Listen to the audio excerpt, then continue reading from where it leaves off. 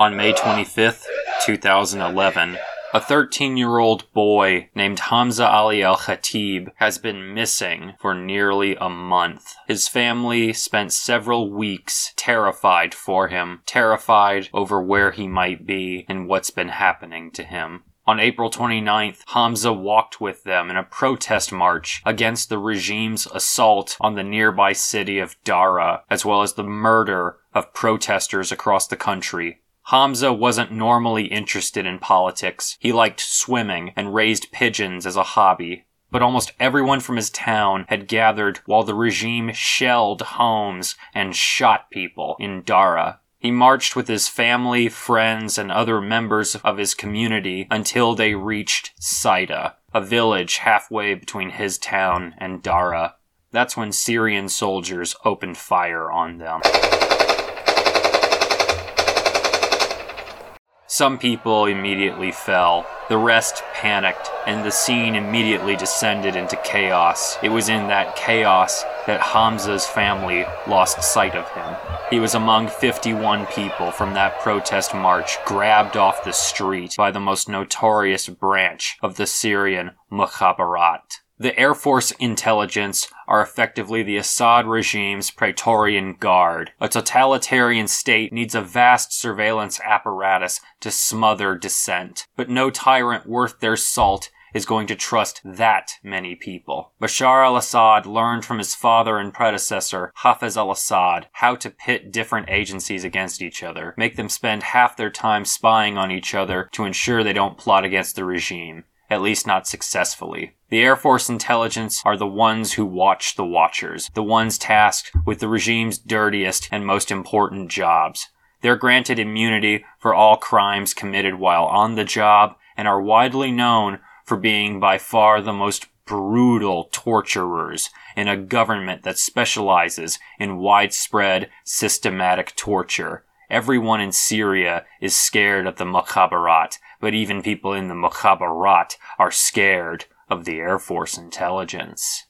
Hamza Ali al-Khatib, along with 51 other people from his town, were abducted by the Air Force intelligence on April 29th, 2011.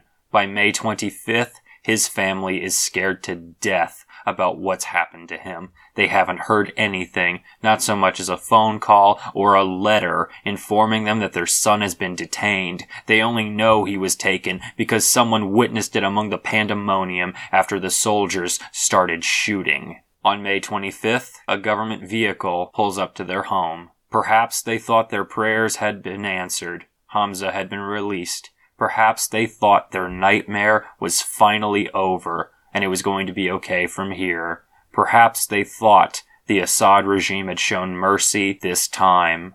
The 13-year-old boy named Hamza Ali al-Khatib did not return home to his family on May 25, 2011.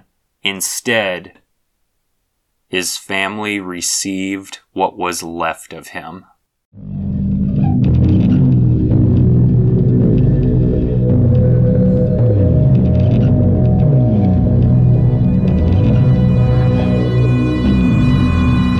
If you've ever seen a protest take place, you're probably going to know what I'm talking about. When you gather a large enough group of people to voice their support for a specific cause or vent their grievances against something they dislike, when you organize a protest at a certain point, it can be difficult for the organizers to keep everyone peaceful. The first time I ever saw a protest was in Washington, D.C. a long time ago. I was walking through Georgetown having a good time, and I saw these people walking up the sidewalk holding up these signs with people's pictures in them, and they were chanting, "Free Shane Bauer," and a couple other people's names. I later learned that they were campaigning for the release of 3 Americans held hostage in Iran at that time.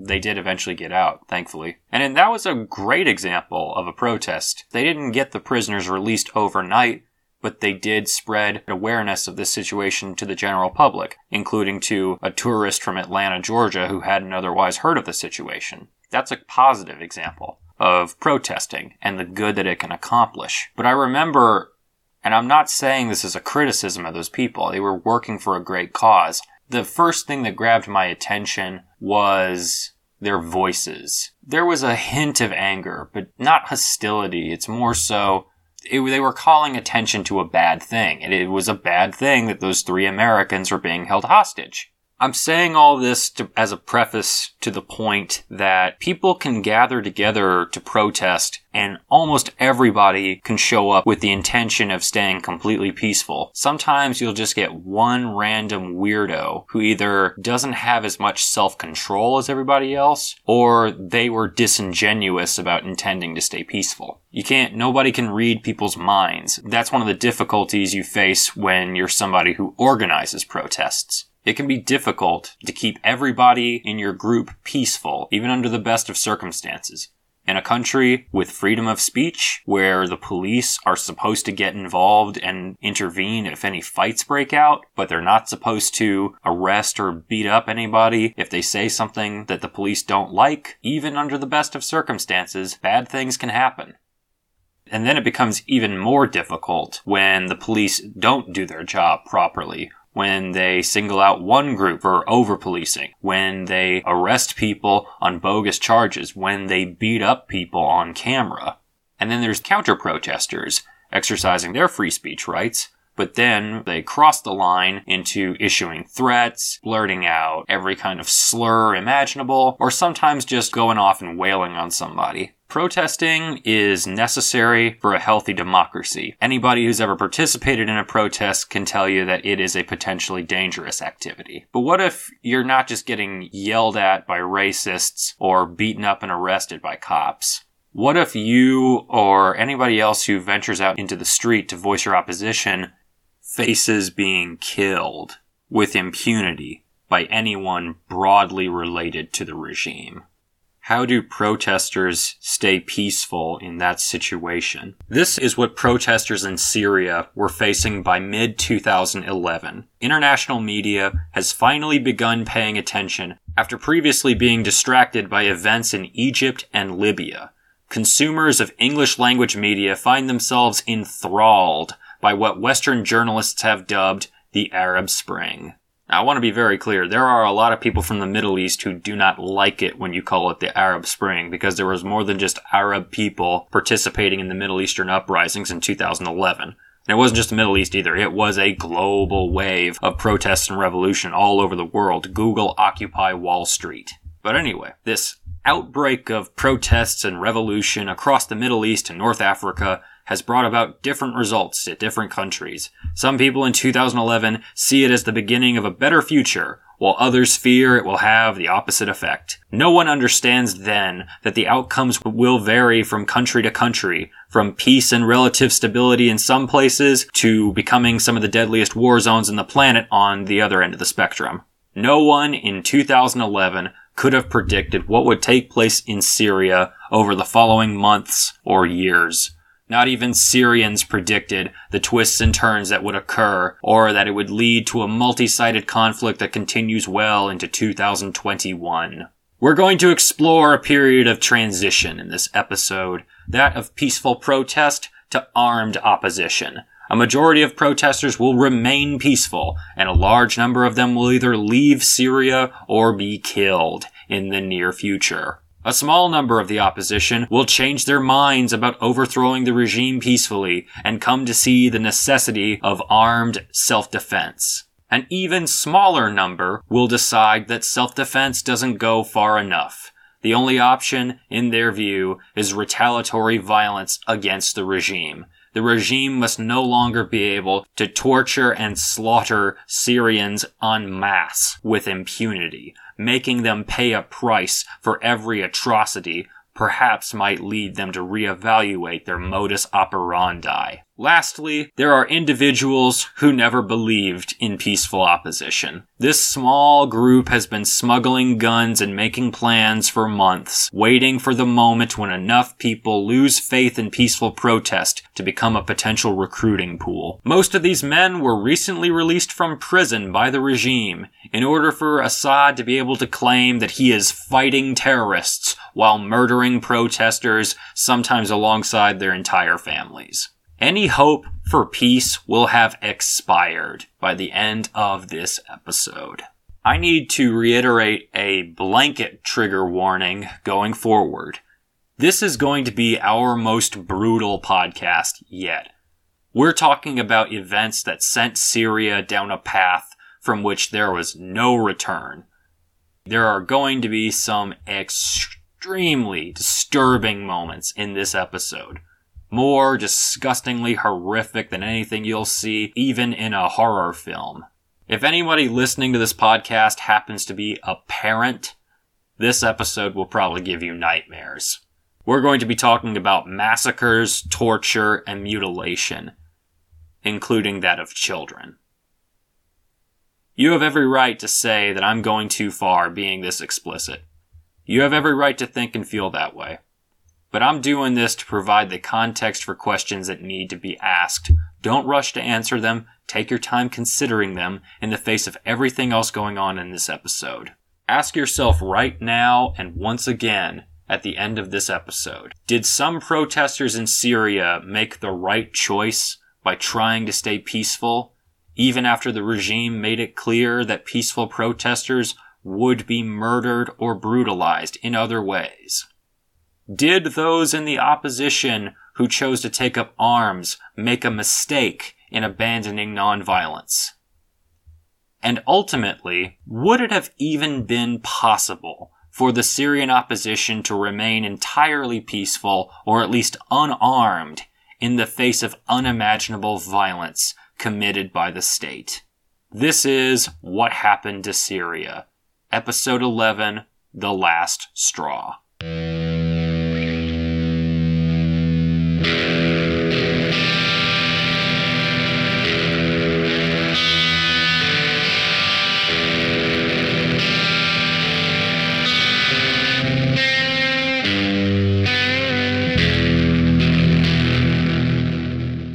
If you've already listened to our mini-sode, Dara's Devastation, you're probably going to want to skip ahead maybe another 20 minutes or so.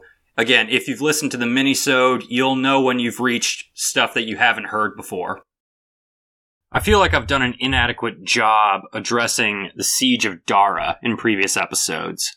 So I want to lay out some of the facts about the regime's actions while the city was under siege, and the impact it's had on the people who lived there. Again, we've gone over Dara, the role that it played in the revolution, and the regime's violent response to it. We've gone over it before. We also even interviewed a guy who lived in Dara at the time and participated in protests. I recommend everybody check out the episodes we did with Fadl. We'll put a link in the description. Yeah, Fadl described just some absolutely horrific stuff when he talked about living in the city during the siege.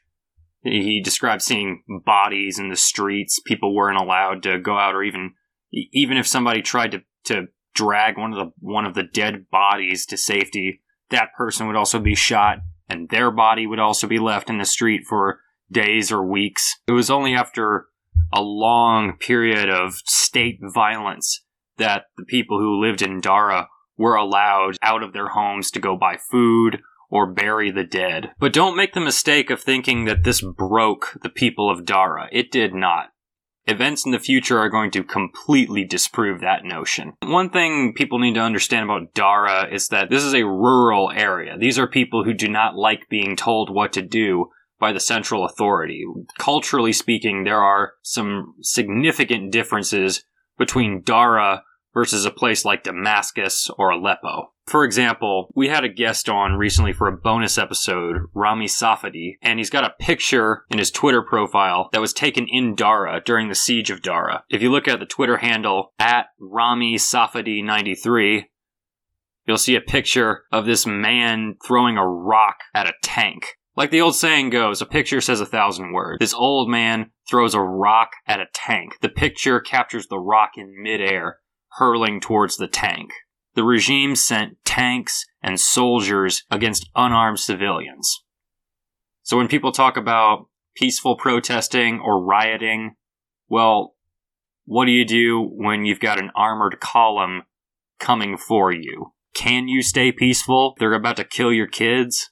So just to clarify what exactly happened during the siege of Dara, I want to turn to a report written by Human Rights Watch titled, "We've Never Seen Such Horror." I just want to skim over some parts with y'all before we get on with the episode. On page 2 of this PDF that you could go find, you could easily just Google it. Just Google, "We've never seen such horror, Dara." You'll find it. On the 7th page of the PDF file, this is page 2 of the report, it just lists some of the deadliest incidents that took place in a period of months during the spring of 2011. This includes the attack on the Omari Mosque that we talked about in an early episode, which resulted in more than 30 deaths. Also, killings during protests throughout April. We mentioned those as well on the show. And there's a lot of smaller scale incidents where people were either protesting and somebody got shot, or oftentimes what would happen afterward is that you'd have people attend the funeral for the person who got shot, and sometimes that funeral would become a protest in of itself and more people would get shot. But this was all before the actual siege of Dara, though. The siege of Dara began in late April. Before that, there was this weird period where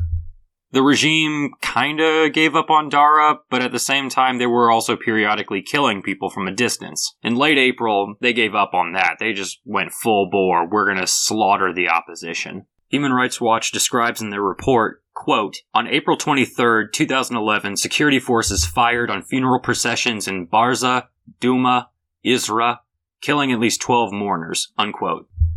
Okay, they're not just specifically talking about Dara, they're talking about multiple places across Syria, but Dara is the epicenter of the killing. Now back to the quote. Quote, "As protests continued, security forces launched large-scale military operations on towns and neighborhoods identified as hubs of protests. On April 25th, security forces moved into the city of Dara using military vehicles, including numerous tanks and armored personnel carriers, under a cover of heavy gunfire that lasted unabated for about 16 hours. The security forces occupied all neighborhoods in Dara, imposed checkpoints, and placed snipers on the roofs of buildings in many parts of the city.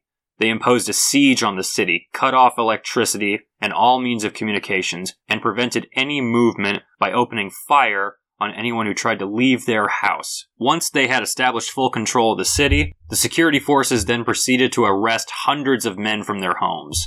This pattern would be repeated in a number of places with varying degrees of military involvement.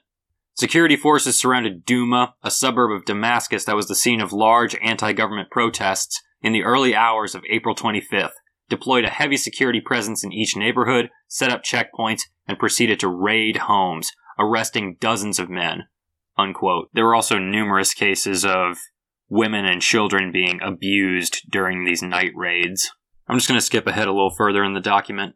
Quote, "In some cases, the security forces resorted to detaining relatives and even neighbors of government critics in an effort to obtain information on their whereabouts or force them to stop their activism. For example, on May 11th, security forces detained Wael Hamadeh, a political activist and husband of prominent rights advocate Razan Zaitouna, from his office. The security forces had gone to the couple's home on April 30th searching for them, but detained instead Hamadeh's younger brother Abdul Rahman, 20 years old at the time, when they could not find them," unquote. That was "We've Never Seen Such Horror" from Human Rights Watch. You can easily find this PDF file just by Googling the title. There's another passage in this report that I think also does a really great job describing how the state violence in Dara played out and evolved over time. From the end of March, witnesses consistently reported the presence of snipers on government buildings near the protests who targeted and killed many of the protesters. Many of the victims, as described by witnesses to Human Rights Watch and pictured on scores of cell phone videos smuggled out of Dara, sustained head, neck, and chest wounds, suggesting they were deliberately targeted. Other evidence obtained by Human Rights Watch also suggests that the security forces participating in the operations against the protesters in Dara and other cities had received, at least in a number of cases, quote, "shoot-to-kill" orders from their commanders. Human Rights Watch interviewed a soldier from the Presidential Guard who had deserted after the unit was deployed to deal with a demonstration in the city of Harasta on April 18th, 2011. The commanders, the soldier said, initially told them that they were being deployed to deal with armed militias, yet what they saw upon arrival to Harasta was a peaceful demonstration. Nonetheless, the soldier said they had received clear orders to shoot, with no conditions or prerequisites. Literally, to load and shoot. Another witness, a resident of Dara, described to Human Rights Watch an episode when, together with a group of other protesters, he managed to briefly capture several members of the political security branch of the security services. According to the witness, the captured security men said they, quote, were only following orders and their orders were to kill, not to take prisoners, unquote, and added that they could not surrender to the protesters as they would have been killed by their commanders if they refused to shoot. Security forces who participated in the crackdown in Dara included several army units. Witnesses specifically referred to the 4th Division under the command of Maher al-Assad, President Bashar al-Assad's brother, as well as various branches of Syria's Mukhabarat, or security services. Witnesses said that the majority of security forces wore green military camouflage, but that they eventually learned how to distinguish members of different branches of the Mukhabarat by the colored stripes on their uniforms. One witness told Human Rights Watch that members of the military intelligence wear a green stripe, Air Force intelligence wear a white stripe, state security a yellow stripe, and the Presidential Guard a black stripe, while the political security often wore plain black uniforms. Witnesses also said that in some cases Mukhabarat members wore civilian clothes. According to witnesses, some of the security forces in black uniforms were equipped with riot control and other special gear, including bulletproof vests, helmets, shields, and night vision goggles. Snipers also wore black uniforms. Some of the forces were from Dara, while others were brought in from other regions by helicopters and buses. Several witnesses independently told Human Rights Watch that most of the violence was perpetrated by Mukhabarat forces, while army units on several occasions seemed reluctant to shoot at protesters, who allowed them to cross through checkpoints and, at least 2 occasions described in detail to Human Rights Watch, refused orders to shoot and either surrendered to the protesters or handed over their weapons. Unquote. As early as 2011, we're seeing a pattern where the army is less willing to engage in the regime's dirty work than the Mukhabarat and the people who work for them.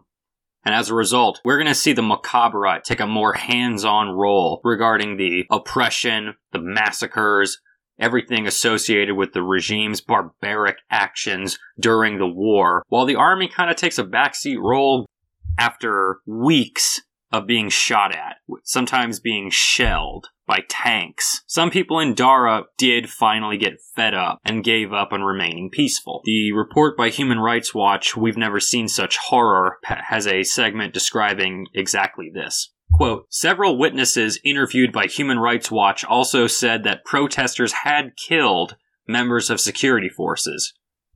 One witness said that on one occasion, he could not remember the date of the incident. After snipers on rooftops killed several protesters, people waited until the snipers ran out of ammunition, and then ran up to the roofs and threw several snipers off the buildings. Another witness said, on April 22nd, protesters in Nawa, a town west of Dara, marched toward the political security office and demanded the release of 2 detainees who had been taken by the security forces from the hospital. Unquote. We're going to have a lot more to say about people being taken from hospitals by the security forces very soon. Now back to the quote. Quote, the witness, Saleh, not his real name, said that the protesters were waving olive branches, and a tribal leader pleaded with the political security to release the wounded men. Instead, 15 political security agents opened fire at the crowd, killing at least 4 people and wounding another 8. Saleh said that the protesters, who were more than 1,000 people, had 7 shotguns among them, which they fired, but mostly they just kept retreating and coming back, hoping that the security forces would run out of ammunition. Unquote. So this is not an even fight. Okay, it might sound like the protesters have the upper hand when they corner a sniper in a building. Yeah, sure, but that's when they get up close to the sniper. Before that, barring running out of bullets, the sniper has free reign to kill as many of them as he wants to, from a distance. And in the case of I know this might sound disrespectful, but I think this will help Americans understand what's going on. When these rural folk go to meet with the secret police, this isn't an even shootout. This is not an even fight. You've got the Mukhabarat spraying at these people with AK-47s, while a few of them, 7 shotguns in total, occasionally fire birdshot at them. I think this is why a lot of Syrians push back when they hear people who aren't from Syria refer to this as the Syrian Civil War. At least in 2011, it is still the Syrian Revolution. This situation is not yet what people think of when they say the words Syrian Civil War. You don't have rebels and or jihadists backed by a variety of nation-states with heavy weaponry going up against the government backed by Russia. We're not there yet.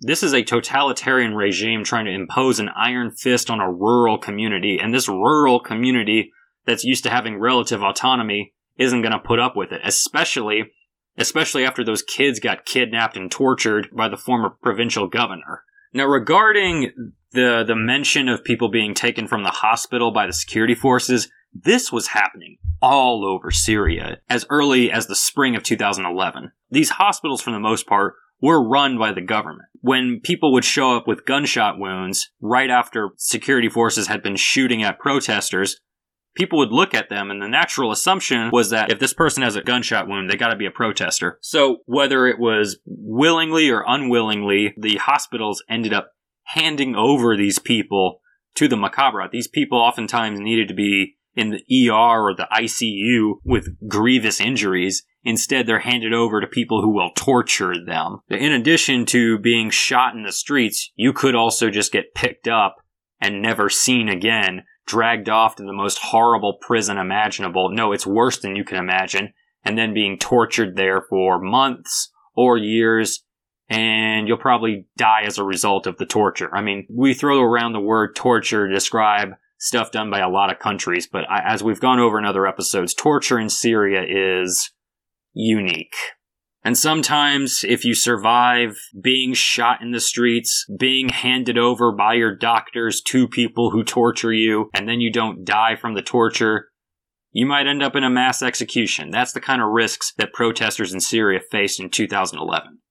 The report, "We've Never Seen Such Horror" by Human Rights Watch, has a very detailed and, frankly, graphic segment describing exactly this. Quote, "Two witnesses independently reported to Human Rights Watch a case of an extrajudicial execution of detainees on May 1st, 2011, at the ad hoc detention facility at the football field in Dara. One of the witnesses, Ali, said, 'We were brought into the football field where I managed to take my blindfold off. There were about 2,000 detainees there. They brought me there around 6 a.m., and several hours later the guards went around the field, randomly picking some detainees. I counted them. They picked 26 people, all young, physically fit men. As they picked them, they would say, 'We found weapons on you.' I knew one man. His name is Talib. His wife is from our neighborhood. They lined him up in one line, facing him away from us, from where I was standing. 6 or 7 soldiers were in front of us, some 2 meters away, and the selected detainees were in front of the soldiers, facing away 10 meters in front of the soldiers. They were all blinded and handcuffed. The soldiers had Kalashnikov rifles. One of the soldiers, I think he was an officer, I don't know for sure, raised his hand and waved, and they fired, without saying anything. It was automatic gunfire, and the 26 men immediately fell on the ground. Everybody was too scared to even move, let alone say anything. Many people were blindfolded and couldn't see what had happened. The soldiers picked up the bodies and moved them into a military truck. These are Russian military trucks that look like big Land Rovers. They belong to the military battalion 132. This battalion is stationed in Dara, not far from the place where I live, so I've seen them before. They brought 3 of these trucks and loaded all the bodies on them and drove away. Ali said he did not know what had happened to the other bodies, but Taleb's body was never returned to the family, and Taleb's wife did not know what had happened to him, as he and other witnesses were too scared to tell anyone about what they saw. Another witness, Hussein, interviewed independently, provided a similar account to Human Rights Watch. He said, "They brought me to the football field at around 9 a.m. I was blindfolded and handcuffed, but could feel and hear that there were lots of people there already. About 50 minutes later, I was standing with my face to the wall and eventually managed to push my blindfold a little bit up by rubbing my forehead against the wall. I could see by then the field by turning my head back and forth. There were more than 1,500 people there. I saw the soldiers leading away a group of about 20 men, I couldn't tell exactly how many, at gunpoint. They took him to the side about 50 meters from where I was standing. I couldn't see much, but less than 15 minutes later, I heard automatic gunfire and screams. I knew immediately that this group was killed. I was convinced we would be next. We were too scared to even whisper. Then the soldiers started screaming at us, saying, "Dogs, you want freedom? You'll have it." They pointed their guns at us, loading and unloading them, saying, "You are sentenced to death by gunfire." They didn't mention the guys that were just killed, but it was clear. I was convinced they would shoot us right there. I didn't see what happened to the bodies. I didn't dare to turn my head anymore. Human Rights Watch has not been able to further corroborate these accounts. However, the detailed information provided by two independent witnesses, and the fact that other parts of their statements concerning their detention in the military intelligence facility in Dara and then in Damascus were fully corroborated by other detainees held in these facilities, supporting the credibility of the allegations. A number of Dara residents and two other Syrian activists interviewed by Human Rights Watch referred to the existence of mass graves in Dara. The limited information available to Human Rights Watch is not sufficient to determine whether the mass graves are connected to the executions. The discovery of bodies in a shallow, unmarked grave in the Bahar area, around 200 meters from the southern cemetery of Dara, in an area known locally as Tal at Mohammed Asari, was widely reported on May 16, 2011 after video footage was posted on YouTube showing a number of men pulling dead bodies from the ground. The footage shows earth-moving machinery with Dara license plate number 977149 assisting in the digging. A Dara resident of the Abazaid family, currently in another Arab country, told Human Rights Watch that at least 7 bodies were found, and that 5 of the bodies were identified as members of the Abazaid family, including 62-year-old Abdullah Abdulaziz Abazaid and his 4 grown-up sons, Samir, Samir, Mohammed, and Suleiman. The other 2 bodies had not been identified, but were of a woman and a girl, the source said. He had received the footage from a close friend in Dara, and had helped post the footage on YouTube. He said, on May 15th, a Dara man informed a number of local residents that a strong smell emanated from a patch of land around 200 meters from the Bahar cemetery. The next day, a group of young men, including my cousin, went to the spot and found the bodies close to the surface. They informed the local authorities, who dispatched some people to dig them up. One of the witnesses told Human Rights Watch that on the day when the grave was discovered, he was in the hospital and saw security personnel bringing in 9 bodies in sacks. 5 of the bodies, he said, were soon identified by relatives as members of the Abazaid family. The witness happened to know 2 of the sons, while the others remained unidentified. Unquote. That was We've Never Seen Such Horror by Human Rights Watch. Dara was put under a brutal siege that prevented supplies from getting in or information from getting out. And we are going to see many, many cities in Syria suffer a similar fate in the years to come. Now let's zoom in a little bit on the people who are participating in the Syrian revolution. Dr. Samir N. Aboud writes in his book, Syria, quote, at least 5 distinct social groupings took part in the early protests and formed dense social networks that sustained mobilization.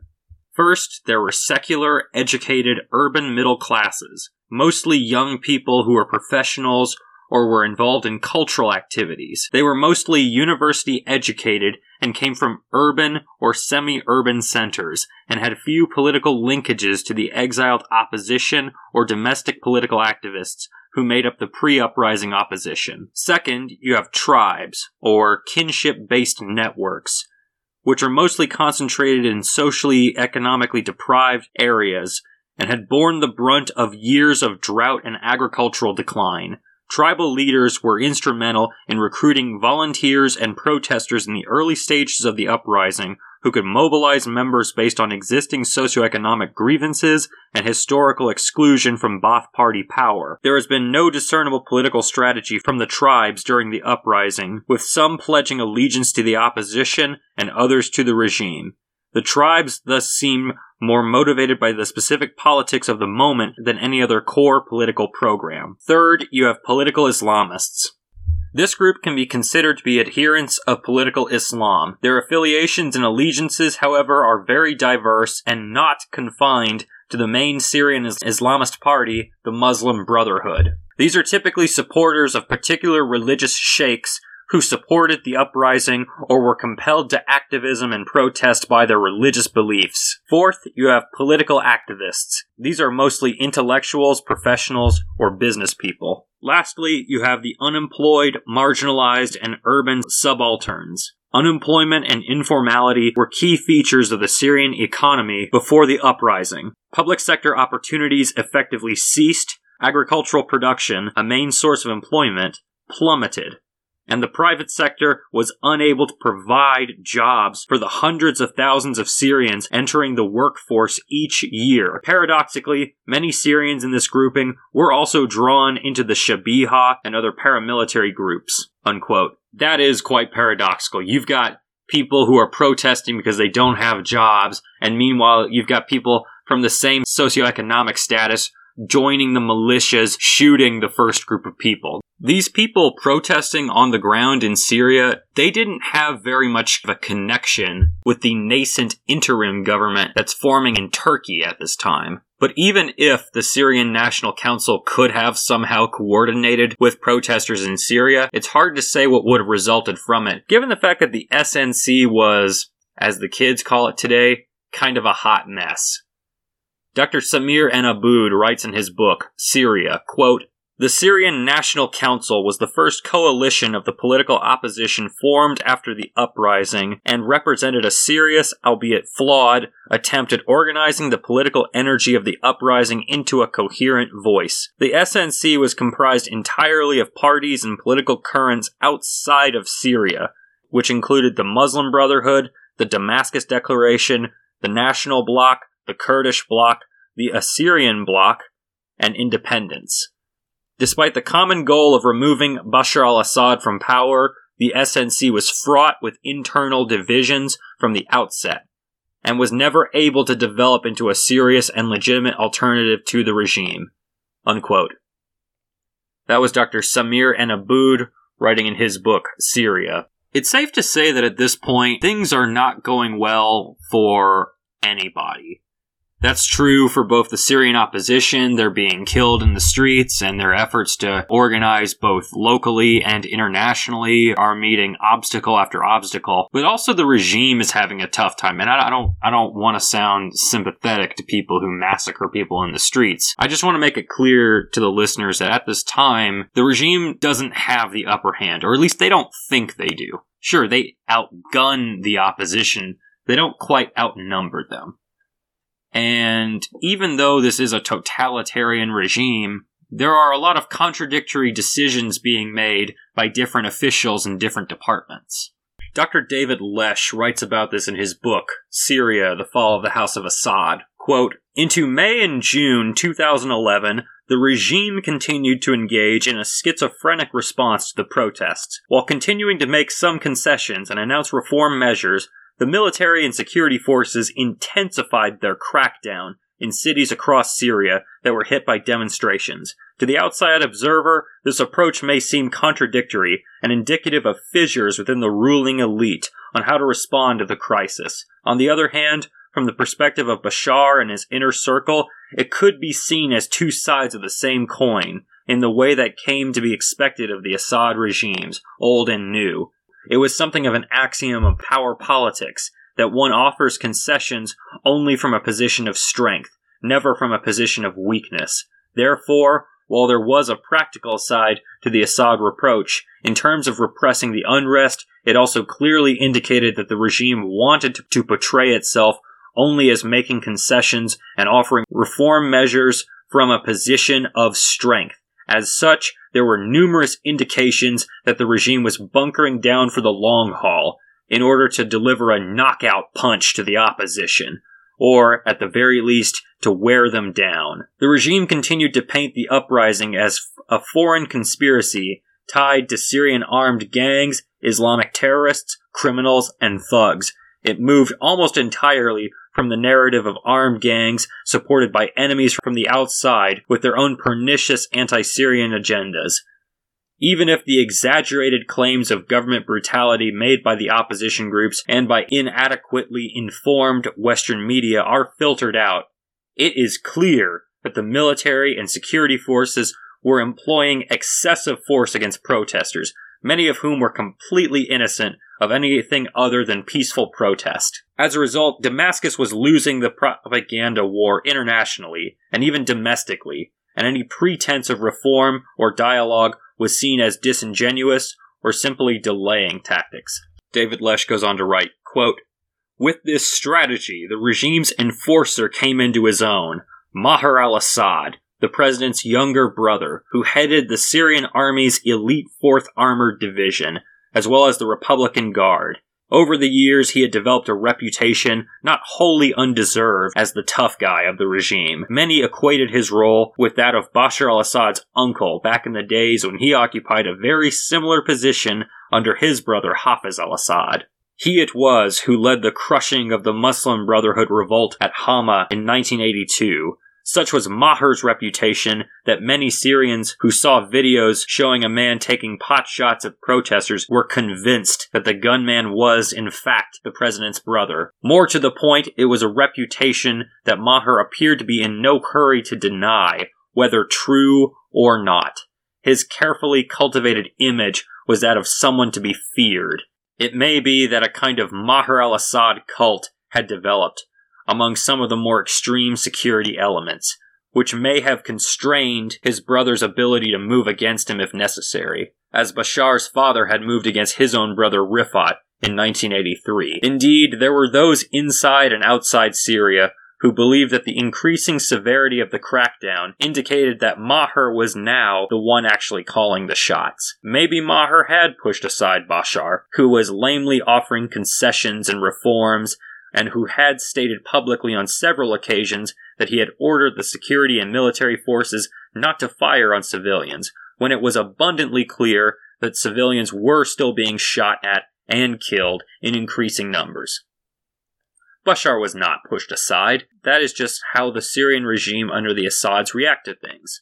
When a domestic threat appears, there is a push-button response of quick and ruthless repression, survival instincts. No one really questions it. The Mukhabarat and the elite units of the military swing into action. It is an institutional, convulsive response to a perceived threat. The real story in all of this would have been if Bashar had not pressed that button. He probably did not fret over it too much once the initial shock of the protests wore off. This is just how things are done. It was business as usual in a Mukhabarat state, unquote. That was Dr. David Lesh writing in his book, Syria, Fall of the House of Assad. David Lesh is an interesting writer. He spent some time living in Syria. He actually had a fairly close relationship with Bashar al-Assad at one point. He was, by some descriptions, rather supportive of Bashar al-Assad until 2011, when these massacres started taking place. As you can see in the book, David Lesh completely re-examined his opinions of Bashar al-Assad and has come out to be very, very critical of the regime. I think it's really useful when looking at, as David Lesh put it, schizophrenic response to the protests. When you look at the concessions here and the massacres there, it's very tempting to look at it the way Lesh describes. How you have Bashar al-Assad making concessions, but then his brother must be the one leading the massacres. That's the perception in the public. But as Lesh points out, that's not how this regime works. It never worked that way under Hafez al-Assad, and it never worked that way under Bashar al-Assad. What they are engaging in here is smoke and mirrors. Bashar al-Assad wants to pin all the blame for the violence on his, by many accounts, psychopathic brother, Maher al-Assad. Bashar al-Assad wants to indirectly engage in these massacres and keep his hands clean. This is a pattern we are going to see many, many, many times over the following decade. but we should not fall for it. Bashar al-Assad, at the very least, approved these massacres and the torture, and at the very least, he is liable. One reason in particular why Assad and others in the regime would be really, really scared at this moment is that we're seeing more and more open opposition to the regime in places considered to be regime strongholds. I'm talking about Damascus and Aleppo in particular. These two places throughout the Syrian Revolution have been exceptionally dangerous for protesters. You have an exceptionally high number of very, very motivated supporters of the regime. In Damascus, it's because it's the capital city. Logically, you're going to have a higher than average presence of security forces there. So does every country. In Aleppo, you have the commercial center of the city. And this is a country where there's not much of a distinction between the public and private sector. Everybody who's rich in Syria has gotten rich at the consent of the regime. So when people do protest in Aleppo, they find themselves attacked not only by the security forces, not only by the Shabiha militias, but also by militias bankrolled and controlled by business elites. Increasingly, there is going to be a lot of overlap between the Shabiha and these other militias, which will eventually come to be known as the National Defense Forces. For more on protests that were taking place in Aleppo in May to June of 2011, I want to turn now to a quote from Dr. Wendy Perlman's book, We Crossed a Bridge and It Trembled. Again, this is a book full of quotes from Syrians describing what they witnessed and experienced. So in this passage here, Dr. Perlman quotes a former college student from Aleppo named Gaith. Quote, "During the peak of demonstrations at the University of Aleppo, women played a huge role. Women who wore headscarves could hide papers and signs in their long coats because they wouldn't get searched. The male dorms had so many demonstrations that the authorities closed them down. Only female dorms remained open, so women took charge of organizing, and they would pass information on to the guys. If the security forces attacked demonstrators, women would stand in the way. At the time, security officers saw touching women as a red line. A lot of women really came to the rescue." Unquote. Unfortunately, what we're going to see a lot more of, including in this episode, is that as time goes by, less and less people in the security forces will see that red line. Less and less of them will hesitate to engage in various forms of violence against women in the opposition. One thing that sometimes gets lost when we talk about deadly wars is that not all of the deaths taking place are happening in the large-scale massacres. You also have small-scale killings here and there, sometimes of a few people, sometimes of just one person. But when you have it going on in various parts of one country every single day, the cumulative total builds up over time, not only in terms of casualty counts, but also in terms of the psychological effect that this exposure to death has to everybody who is witnessing it, everybody who sees somebody get shot and fall down, especially if they know that, especially if they're related to that person. Just to give you a sense of what it was like to live through this, I want to turn next to a paragraph. This is from Qassem Eid's memoir, My Country. Quote, "As April turned to May and the protests persisted, the regime grew steadily more brutal. We began to hear very loud, solitary shots, which almost always found their targets, and whose victims usually died immediately from wounds to the head, neck, or chest. They came from snipers, but it was impossible to know if they were aiming at particular people or if the killing was random, just another act of intimidation. Even the funerals of protesters were not safe. Regime snipers would particularly target those gatherings. Sometimes snipers even shot pallbearers, sending the deceased body tumbling to the ground and adding to the distress of friends and family." Unquote. That was Qassem Eid writing in his memoir, My Country. And that word in particular, distress. The killings, the mass arrests, the torture, this has been going on for months. This has been months of ceaseless distress. We're in late May to early June now, after starting in March. People are at the end of their rope. But even as they find themselves in situations the likes of which most of them have never seen or experienced before, even as they are reaching their limits, things just keep on getting worse and worse and worse. The more people try to protest, the more people get killed. The more people try to host dignified funeral services for those killed, then you get even more people killed. The death toll just keeps on rising. We're already well over 1,000 people. Now, some people in the opposition did recognize that they needed to try some kind of new approach. What they were doing wasn't working. What a lot of them tried to do was document everything they could, including the regime's crimes, and then smuggle the footage out somehow, either upload it online, or if you're dealing with situations where the internet had been cut, possibly even smuggling SIM cards out of areas that have been sealed off by the regime. There were many, many people among protesters, perhaps you could even say, for all intents and purposes, a corps or a division within the opposition who specialized in recording footage and then uploading the footage to YouTube or smuggling it out to media networks. And these people oftentimes found themselves in extremely dangerous situations. A lot of them lost their lives or were arrested and were killed under torture. And even the ones who escaped still had to not only witness and experience horrors, but had to keep themselves composed enough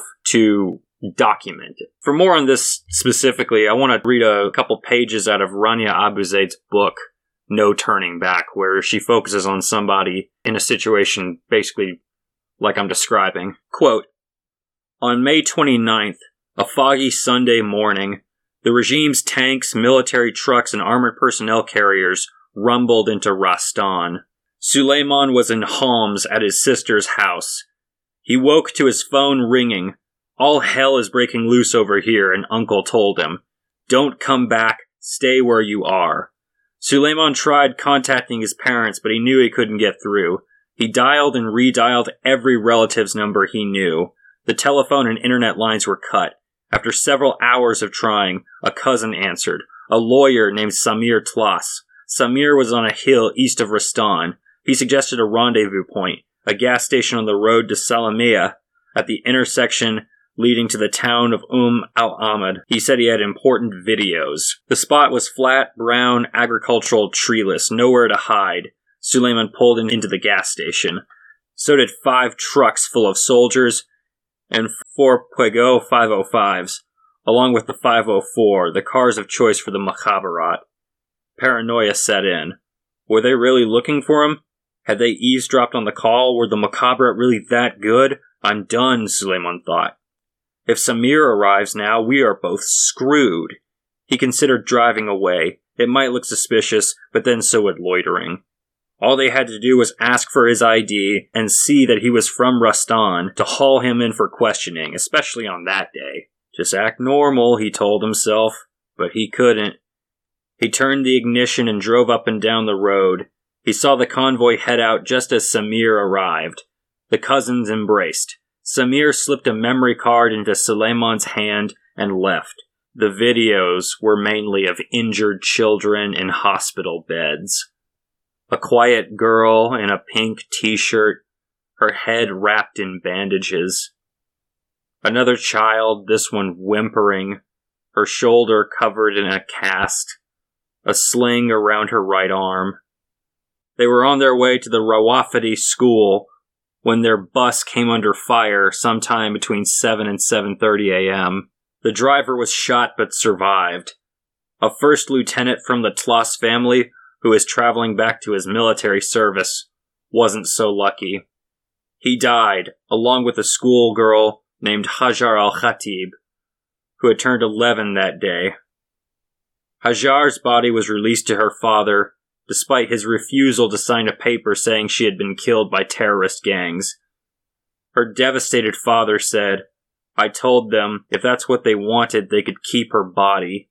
On May 31st, the state-owned Tishreen newspaper reported both deaths. It said the pair were martyred in an attack by extremist terrorist groups, and that their flag-draped bodies were honored as they left Homs Military Hospital. A few years later, at the opening of Geneva peace talks between the Syrian government and the opposition in exile, the head of the Syrian rebel delegation would begin his speech by recounting the story of Hajar al-Khatib and calling her the first female child martyr. Suleiman watched the videos on Samir's flash drive with horror. Children had been shot. The images provided proof of the security forces' indiscriminate fire. He needed to upload them to SSN, but his sister in Homs didn't have DSL. He didn't know anyone in the city who did. Anger clouded his judgment. He walked into an internet cafe, handed over his ID, as was obligatory, and started uploading the videos. It was impossibly reckless, but nobody noticed. Luck was on his side. That same desperation and luck drove him to run the gauntlet of checkpoints back to Rastan a week later. He had no idea if his name was on the lists of the wanted. Dressed in a suit and tie, Ray-Bans affixed his clean-shaven face, and driving an expensive car, he figured he didn't look like somebody the low-level loyalist would stop to question. He was right. He wanted to be home to document what was happening, but he had another reason to return. One of his relatives, a 24-year-old first lieutenant named Abdul Razak Tlas, had defected from the army in response to its attack on Rastan. He was one of the first officers to break from the regime, a split steeped in symbolism. He was a relative of former Defense Minister Mustafa Tlas, defecting from Dara, birthplace of the revolution, where he served with Division 5, Brigade 15, Battalion 852. In an emotional statement aired on Al Jazeera on June 7th, Lieutenant Tlas said he witnessed officers he named killing peaceful protesters. He sat in what looked like a tribal tent, dressed in battle fatigues and a cap, 2 yellow stars on each lapel. The honor of Rastan is under attack. Rastan is being destroyed by artillery, mortars, and tanks. Where are you, honorable officers of Rastan? Where are you? Lieutenant Tlas called on them and others to defect. Where are your consciences? You did not join the army to protect the Assads. Unquote.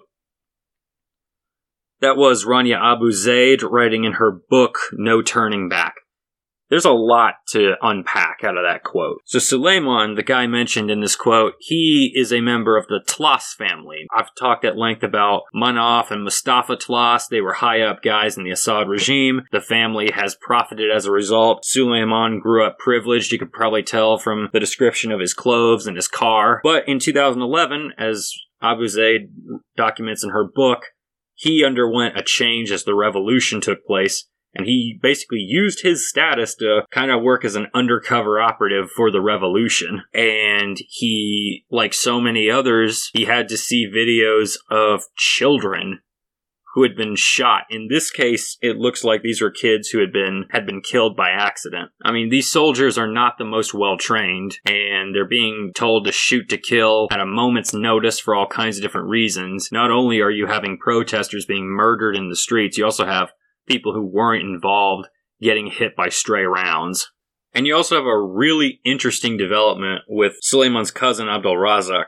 You have one of the first officers to publicly defect from the regime and call upon others to join the opposition. According to Abdul Razak Tlas, this was because of what he was seeing, because of what he and others were being ordered to perpetrate against their fellow citizens. What we're going to see in this episode, and this is not the last time we're going to come to something like this happening, the rise of armed opposition to the Assad regime was not a foreign conspiracy. But we will see later on that there was a little bit of that, less so as a main cause, more so as a opportunistic contributing factor. It's less of a thing now than it will be in future episodes.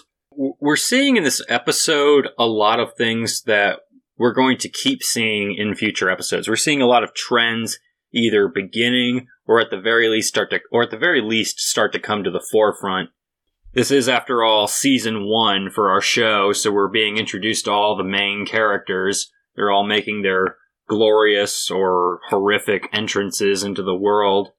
One of these iconic main features of Syria in the 2010s, one of them is a phenomenon that people start to call field hospitals. As we went over earlier, it got to a point where it was not safe for people in the opposition to go to hospitals, even if they had been shot, even if they had sustained life-threatening injuries. What do you do if you're in that situation? Well, you look around, you try to find any medical professionals willing to work with you, and you set them up in a room somewhere, maybe do the best you can to sterilize it, do whatever you can to make it resemble an emergency room, and these very brave doctors and nurses would volunteer to undertake this extremely difficult task with nowhere near the adequate resources and do it all for free because they believed it was a good cause, because they wanted these people who had been shot while protesting, they wanted to give them the medical care that they needed. And if these doctors and nurses were caught, they would be killed. They would be tortured to death. So people are already at their limit in Syria. Protesters are reaching their limit when it comes to stress, when it comes to fear, when it comes to anxiety. It's not even safe to go to the hospital, for God's sake. Even the hospital is dangerous. That's terrifying. People are terrified. The state is engaging in state terrorism. And the terrorism is having its effect. People are terrorized. People are terrified. And here's where we get to a point where you immediately can tell whether or not somebody has actually read Machiavelli. There's a quote you often see on usually Facebook or other social media sites where people will say, "It's better to be feared than love," unquote, dash Machiavelli.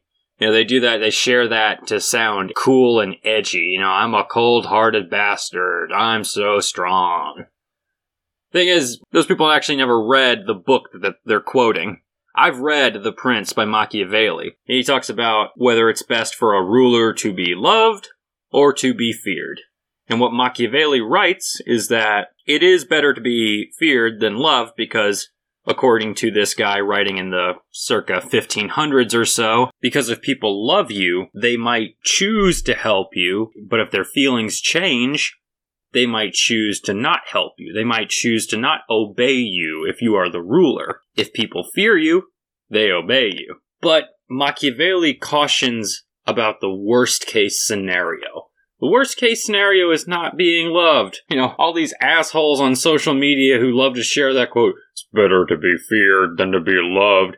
The part they didn't read, because they didn't read the damn book, is that Machiavelli cautions people against going too far, trying to make themselves be feared. The way that he advises a prospective ruler is to do one bad thing, or a small number of bad things, once, or at least within a short span of time of each other. Don't drag it out. Just a quick one and done. And everybody's like, what the hell is that? That instills fear. What does not instill fear is a series of small-scale incidents dragged out over a period of months. That does not make people fear you. That makes people hate you. And according to Machiavelli, the only thing worse than being feared or loved is being hated. Hafez al-Assad followed Machiavelli's example. We see that with the Hama massacre. Bashar al-Assad failed to follow Machiavelli's advice. I don't know whether or not he read the book, but if he did, he didn't comprehend the lessons very well. So gradually, in the spring of 2011, the increasing frequency of small-scale and large, and sometimes even large-scale killings, it's generating fear, but it's also engendering more and more hatred.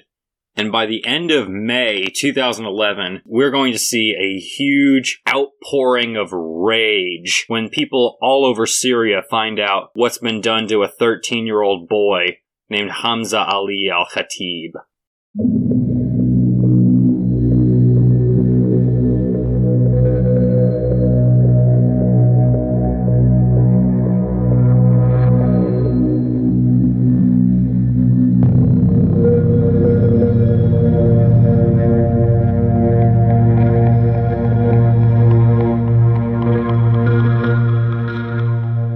Ali Alia Malik writes in her book, The Home That Was Our Country, quote, "Security forces had arrested Hamza on April 29th in Dara, 4 days after I had arrived in Damascus, for attending a rally with his family.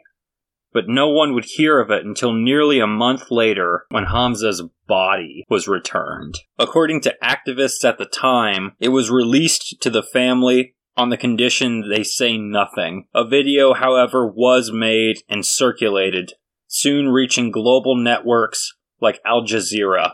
The body showed many signs of torture. There were bullet wounds on his arms.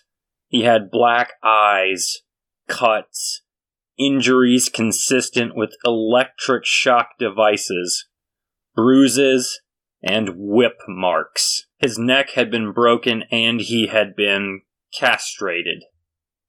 While American media often sanitize what viewers can see of what has been done to a human body, the same cannot be said for Arab audiences. Images from Iraq and Palestine had not been sanitized for years. And yet what we saw of Hamza, which clearly showed violence done to a Syrian child by the Syrian regime, shocked those who were willing to look. Hamza's father was briefly detained when the video came out. Syrians were put on notice. An expose to be shown on state TV would give us the truth. When it aired, doctors on camera made the case that these injuries were acquired after Hamza's death, and certainly not while the regime had him in its custody. The doctor who testified on TV said the marks were not signs of torture, but had been faked by conspirators who wanted to agitate the Syrian people. To allay any doubts, Hamza's father and uncle appeared on state TV in a pre-recorded conversation and said that they trusted Assad, whom they added had pledged to look into the circumstances of Hamza's death. At first I wondered why the regime had bothered with the charade. No one around me seemed to believe that anyone else but the regime had done this to the child, even though some insinuated that he or his parents were at fault for ignoring what they should have known were possible consequences for participating in the rally. But I began to understand that we weren't meant to be convinced. This was how the regime could hide a threat in plain sight. As state TV lingered on the bodily mutilations, speaking calmly about how the wounds were inflicted post-mortem, we were meant to actually look at and commit to memory the damage that can be done to a body, even to a child. The message, be grateful this is not your child. It was a master class in how to hear, read, and speak this coded language, the one that exists between dictator and dictated. What happened to Hamza taught me that what many Syrians who were hesitant to confront the regime feared most was not instability or the Badil, the alternative to the regime. They had, whether consciously or subconsciously, understood that the regime would, like an abusive parent, punish them severely for their misbehavior, as if Syrians demanding reform were just children. Really, the regime had survived for years on an intricate architecture that made children out of adults. To remind anyone getting any ideas to the contrary, the regime began to make corpses out of children, as they did with Hamza." Unquote. That was Alia Malik writing in her book, The Home That Was Our Country. I'm just at a loss for words after reading that last quote. I mean, torturing children to death, that's unique in terms of evil throughout world history. That's unusually barbaric. When I started researching all of this stuff, one thing that really confused me was this question. When did the protesting shift to fighting? When did the transition take place? When did the protesting and civil uprising phase, as Western observers tend to call it, transition into the insurgency or civil war phase? Well, it turns out it really wasn't quite like that. There was not, in fact, a real transition across the country from one stage to another. Different things happened in different places at different times. Dr. Samir Ennabud explains this in his book, Syria. Quote, both non-violent mobilization and armed insurrection or regime violence have been present since the outset.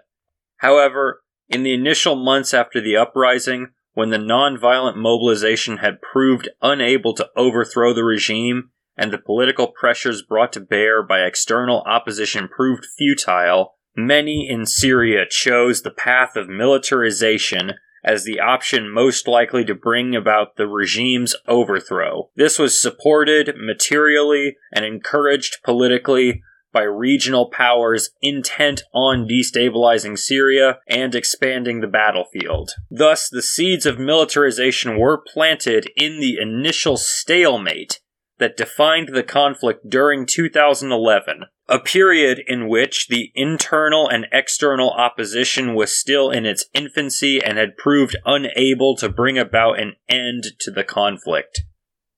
Unquote. That was Dr. Samir Ennabud writing in his book, Syria.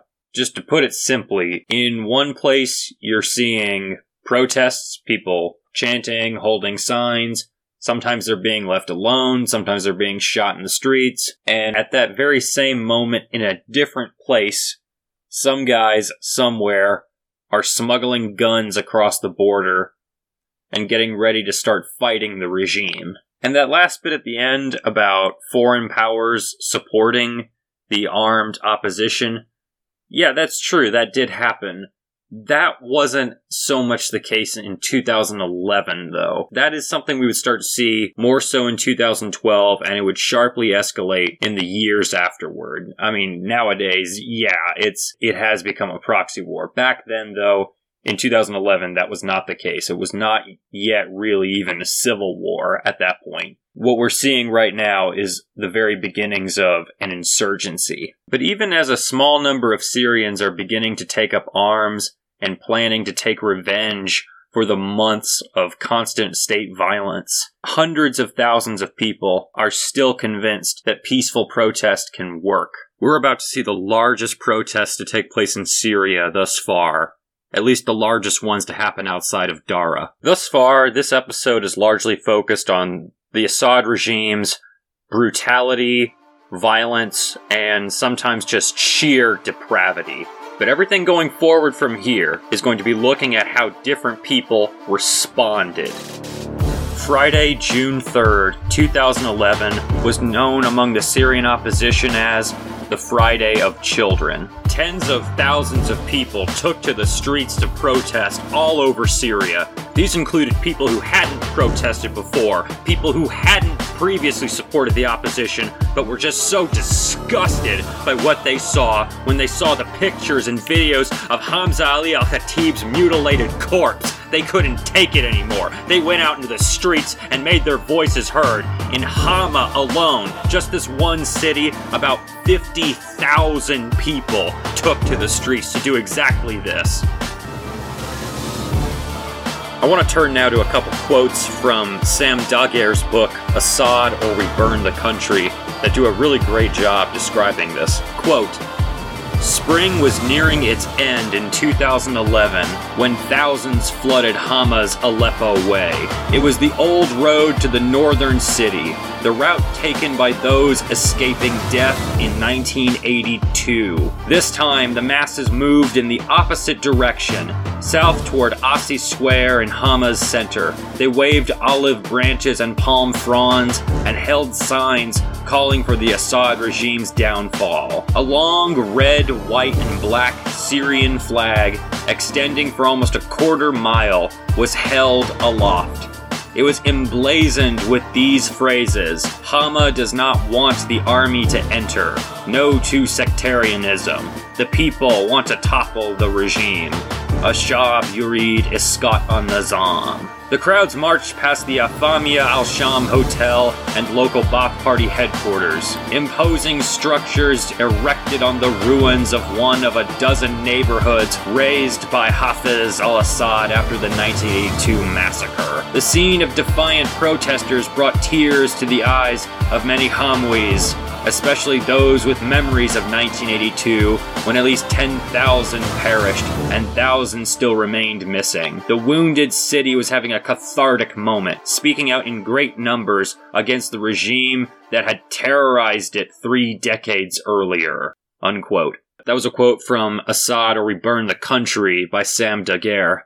Now, Hama, of all places, might actually be the one place in Syria at this point that has suffered more at the hands of the regime than Dara. I mean, currently at this moment, Dara is the one suffering the most, but just historically speaking, with the Hama massacre in 1982, and then all the brutality taking place in the spring of 2011, the killing and torture of protesters, there's something very significant, at least symbolically, about Hama rising up as the most vocally anti-Assad city, considering what Bashar al-Assad's dad did to Hama decades earlier. I mean, as Sam Daguerre writes in his book, people who are old enough to remember the massacre see this happening in 2011, and it brings tears to their eyes. It's also interesting how, also at this point, a lot of the Syrian opposition were still waving the Syrian Arab Republic flag, basically the rip-off of Gamal Abdel Nasser's flag. It's a relic that goes back to the time when Egypt and Syria were a unified nation briefly in the mid-20th century. The opposition, some members of the opposition, as Sam Daguerre wrote, and you can look up pictures of this, they were still waving that flag. Soon, though, there will be a delineation between the regime flag, as a lot of people will call it, versus the opposition flag. What happened was they ended up adopting the flag that had preceded the regimes. This was a flag that goes back to the 1930s. Instead of the regime's red, white, and black flag with 2 stars on it, eventually the opposition is going to be more so associated with a green, white, and black flag with 3 red stars on it. This flag will eventually come to be called either the Syrian Revolution flag or the Free Syrian Army flag. And yeah, we are about to see the beginnings of the Free Syrian Army. Not quite in this episode, but we're getting very, very close. I would say it's most accurate to call it the Free Syria flag. This dichotomy between the supporters of the Assad regime versus what will come to be called Free Syria, it is starting to emerge in this specific time period. And eventually, it will result in the creation of 2 separate Syrian nation-states, almost. Nation-state isn't the right word. 2 separate Syrian nationalities, to a certain extent. I know it probably sounds weird that I'm going on and on about flags at this moment, but it's very common for when people do see the flag that I'm talking about, they say, hey, look, it's a FSA flag. Really, that's usually not what people are referring to when they bring that flag to protests or when they put it in their Twitter bios. It's usually a political statement about supporting freedom and democracy in Syria more often than supporting the armed groups associated with that flag. Going back to the June 3rd, 2011 protests in Hama, Sam Daguerre writes in his book, Assad or We Burn the Country, quote, "The large protests that gripped Hama in the waning days of spring 2011 were not only from a brutalized city finally speaking out, but also from many regime opponents like Mazen Darwish and Khaled al-Hani, who were desperate to keep the protests peaceful and prevent the country from plunging into extremism and war. It was an attempt to stop the Hama 1982 scenario from repeating itself in almost every rebellious city, town, and village across Syria. Thousands took to the streets of Hama in early June 2011 to say enough death, no more massacres like in 1982. As they tried to traverse the river from Hama's Hadar section to Asi Square, they were met with deadly force by regime snipers and gunmen on the street, as well as those posted on the rooftop of the local Ba'ath Party headquarters building. More than 60 people were killed. Most wounds were in the chest and head. Nearly the entire city was on strike for days. Regime forces withdrew to the city's outskirts, fearing the population's wrath. Larger protests followed in mid-June, culminating in the occupation of Asi Square. As thousands poured into the square, large loudspeakers mounted on the back of a truck blared a moving song by an activist from southern Syria that had become the anthem of Syria's revolt. The youth, O mother, heard freedom was at the gate, and they went out to chant for it. They struck us, O mother, with live bullets. Protesters stayed in the square day and night. In solidarity, restaurant owners distributed free food. The numbers on the street grew day by day. It became a carnival-like atmosphere. They danced a local Hamwi version of Dabke, a traditional Levantine line dance. People were fired up by folksy anti-regime chants performed by a local activist and revolutionary singer nicknamed the Kashush, unquote. I believe Sam Daguerre is referring to an individual known as Ibrahim Kashush. We are going to talk about him at length in a future episode. Now we turn back to the quote where Sam Daguerre describes Kashush's song, quote, "We want to remove Bashar with our strong will because Syria wants freedom. Syria wants," shouted Kashush with a raspy voice and rhythmic cadence. "Freedom," erupted the crowd. "Surya Bada," Syria wants, repeated Kashush.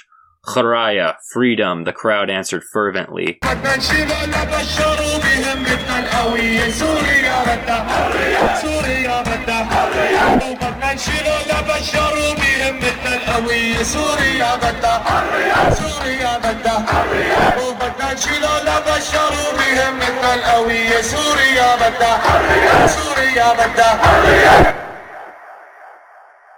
Protesters declared the city theirs. They set up citizen patrols and checkpoints to protect protesters and warn of any incursion by regime forces. At first, few of those assuming security functions had weapons. They mostly had batons and sticks. Hama's Asi Square became the equivalent of Cairo's Tahrir Square. Similar attempts in Damascus and Homs in April were snuffed out by Bashar, with bullets and blood. At the palace in Damascus, Bashar al-Assad was stressed out about the growing protests in Hama and the occupation of Asi Square. Manaf Tlass, sidelined by Bashar for being too soft, had nonetheless remained in his position as Republican Guard General and continued to interact with those around Bashar. "The president is very disturbed by what's happening in Hama. Why don't you speak with your contacts and see how we can calm things down?" a fellow Republican Guard commander urged Manaf. There was little he could do, regardless of his differences with Bashar over the use of force, for protesters in Hama and elsewhere, who were now demanding Bashar's departure more fervently than before. The Tlasses were symbols of the regime they loathed. Manaf was told that the Hama protesters were being joined by people from all over central and northern Syria, Aleppo, Homs, and his native Al-Rastan. Bashar had hoped that the sweeping military campaigns, starting with Dara in late April, would have quelled the protests. As concessions, he had pardoned protesters and tasked a committee led by his vice president, Farouk al-Shara, to prepare for a conference with opposition figures to discuss his proposed reforms. But few, if any of them, had sway over the street protests, unquote. That was Sam Daguerre writing in his book, Assad or We Burn the Country. The title, by the way, comes from a slogan chanted by supporters of the regime throughout 2011. And that bit at the end about how high-profile Syrian opposition activists sometimes didn't have much sway over the protests, as Daguerre puts it, that ties in with what we talked about at the beginning, how you've got the Syrian National Conference, you've got this attempt at creating an interim government in exile by various opposition groups. but they don't really have much contact with the people on the ground because they're not there. They're in exile. The protests in Syria in 2011 were not some foreign conspiracy as they so often get described. This was a grassroots, bottom-up phenomenon. And when people certainly tried to reach in from the outside, and consistently, not only in 2011, but almost consistently throughout the entire decade. Every time foreigners try to reach in and steer events one direction or another, they either fail or it backfires and creates this domino effect or all kinds of unforeseen stuff happens. Now let's zoom in on the protesters and examine what exactly they were doing. We're turning now to a book called Civil War in Syria, written by Adam Boxo, Giles Doronsoro, and Arthur Kusney.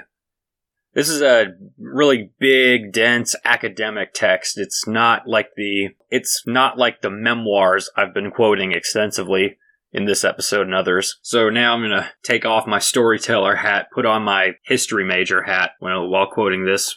Quote, "The Syrian opposition quickly learned that borrowing from the Tunisian and Egyptian protesters' repertoire was not feasible. After the fall of the Tunisian and Egyptian regimes, we began to discuss the resources available to us. We knew that the Syrian regime was much stronger and had formidable security forces. And so, we did not do the same as they did in other countries. The occupation of the physical spaces was not a viable strategy due to the violence of the repressive machinery.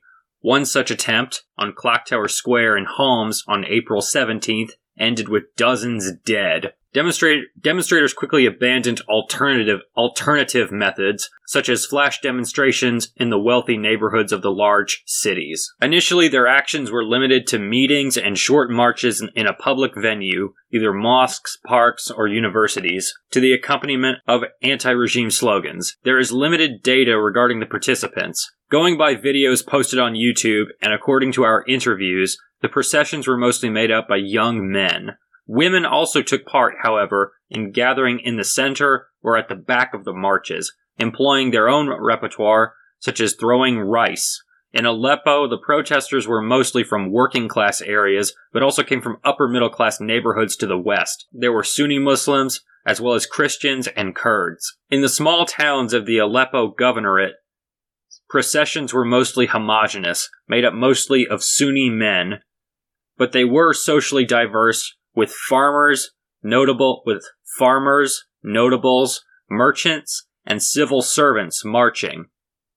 The modalities of protest were born out of the constraints imposed by the Syrian regime that forced the protesters to limit their risk of arrest, with meetings of more than 3 individuals being prohibited."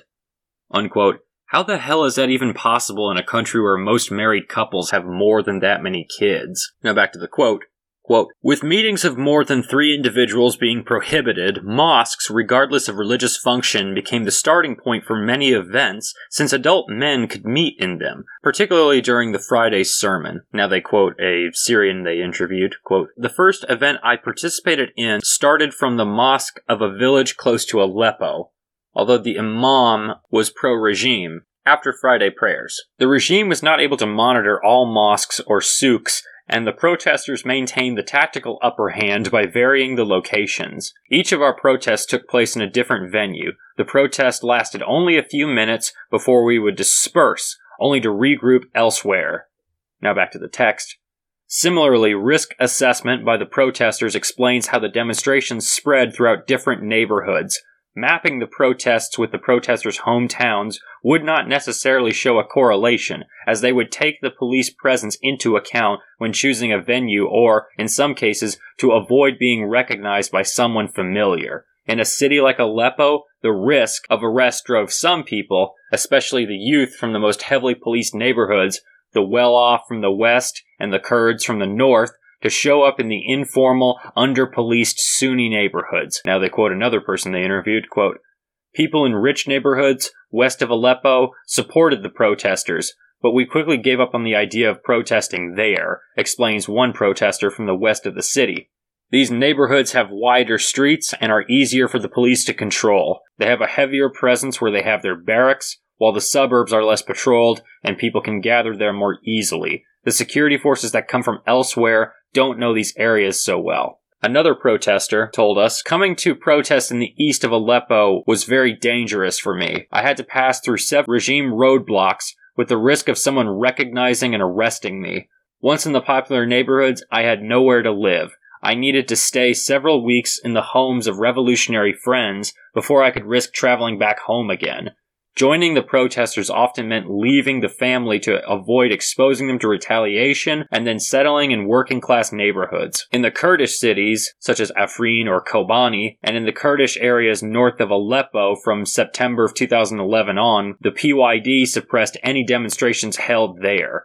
Young Kurdish protesters, therefore, traveled into predominantly Arab neighborhoods to take part in the demonstrations there.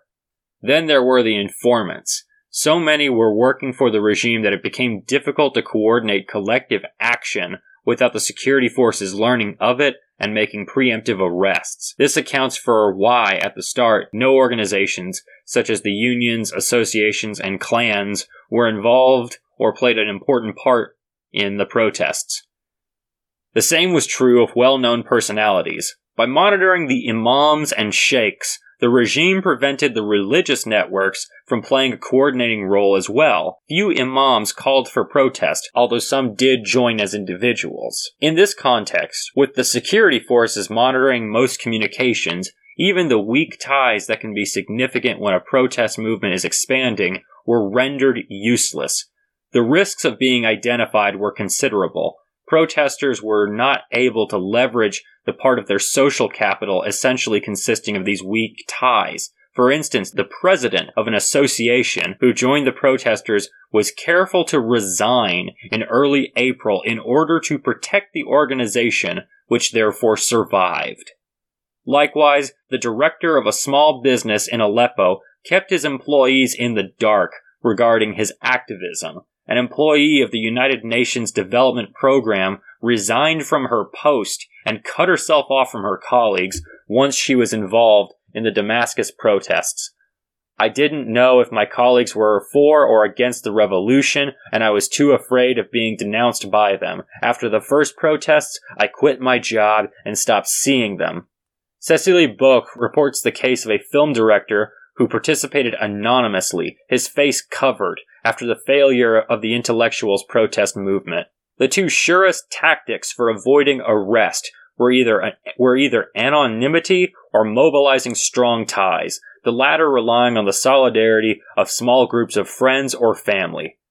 At the start, as related by a protester, now they quote the protester, quote, "Our first demonstrations were spontaneous and often composed of individuals who did not know each other," unquote. Now back to the main text, quote, "The need for anonymity limited the protests, especially early on. Some protesters covered their faces to avoid identification. In this respect, the villages on the urban peripheries played an important role in the initial phase." Now they quote another Syrian, quote, "Instead of gathering in the inner cities, we started to demonstrate in the villages with our faces covered," unquote. Now back to the main text, quote, "In addition, some protesters would participate with family and close friends."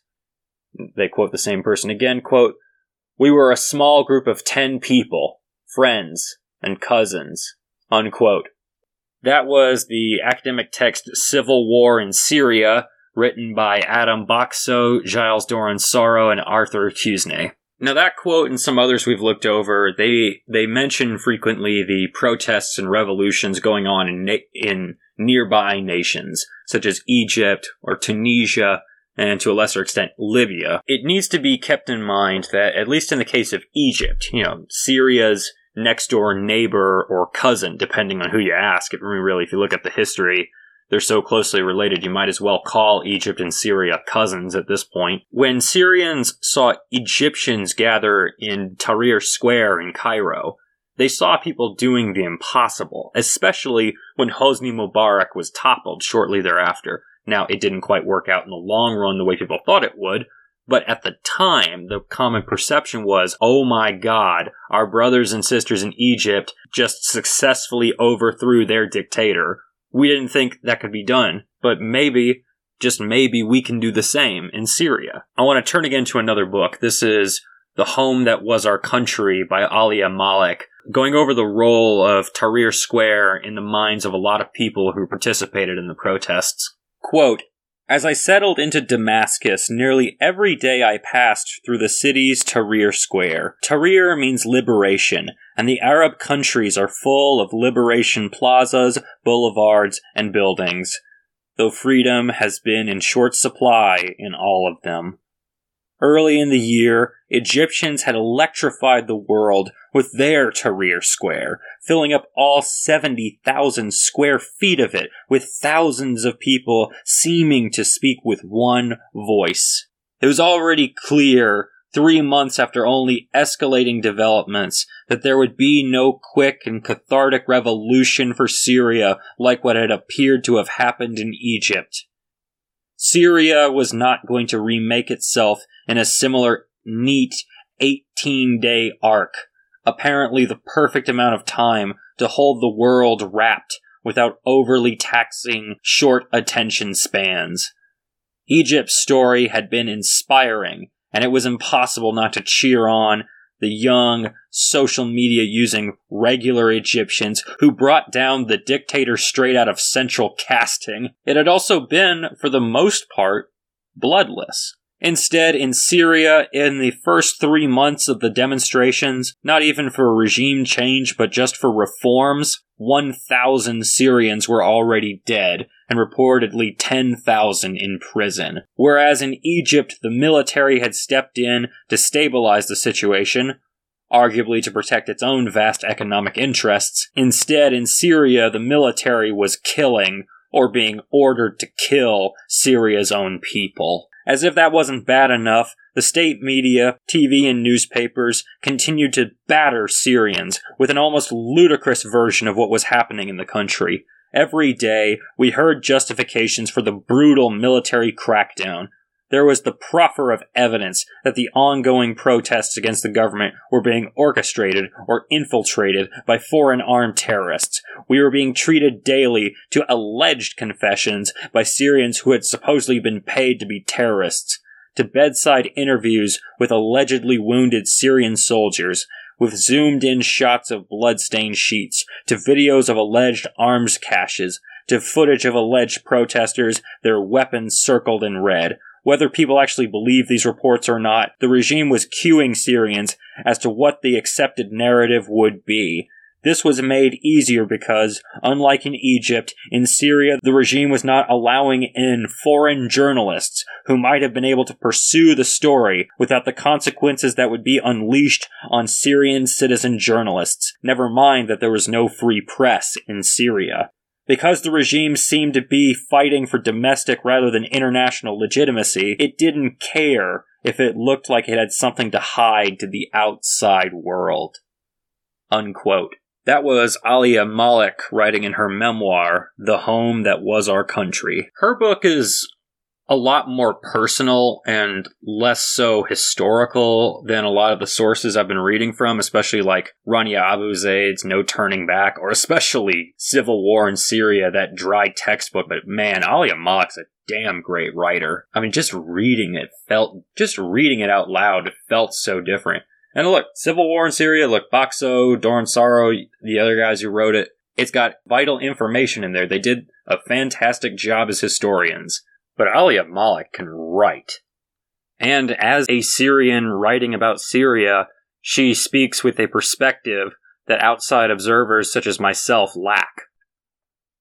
In June of 2011, the protests are growing larger and larger, and the regime is feeling more and more insecure. We're seeing both an increase in violence as well as a doubling down on the sectarian divide-and-conquer strategy that they've used so many times in the past. Bashar al-Assad and others know that if the Sunni majority can make common cause with Alawites, Druze, and other minorities, the regime is screwed. That's one of the reasons why the regime propaganda keeps mentioning extremist terrorists all the time. They're doing that to play on the minority's fears of extremist Sunni Muslims. Now, there are a small number of them out there, and we're going to get to them in a few minutes, but they don't represent the majority of Syrian Sunni Muslims. And on the opposing side, you see these normal Sunni Muslims trying over and over and over again to reach out to people from other religious groups. I want to turn now to another quote from Dr. Wendy Pearlman's book, We Crossed a Bridge and It Trembled, and just a paragraph or two illustrating what I'm talking about. In this, Dr. Pearlman is quoting Aziza, a school principal from Hama. Quote, "My husband is from Homs and became a protest leader there. Violence was becoming intense in Homs, but they still had chants like 111, the Syrian people are one, Wahed, Wahed, Wahed, Ashab Asuri Wahed. When the situation worsened, they chanted, O Alawites, we're your family. The house of Assad does not benefit you." The more people tried to address the issue of sectarianism, the more violent the regime became. It sent Shabiha to do house raids.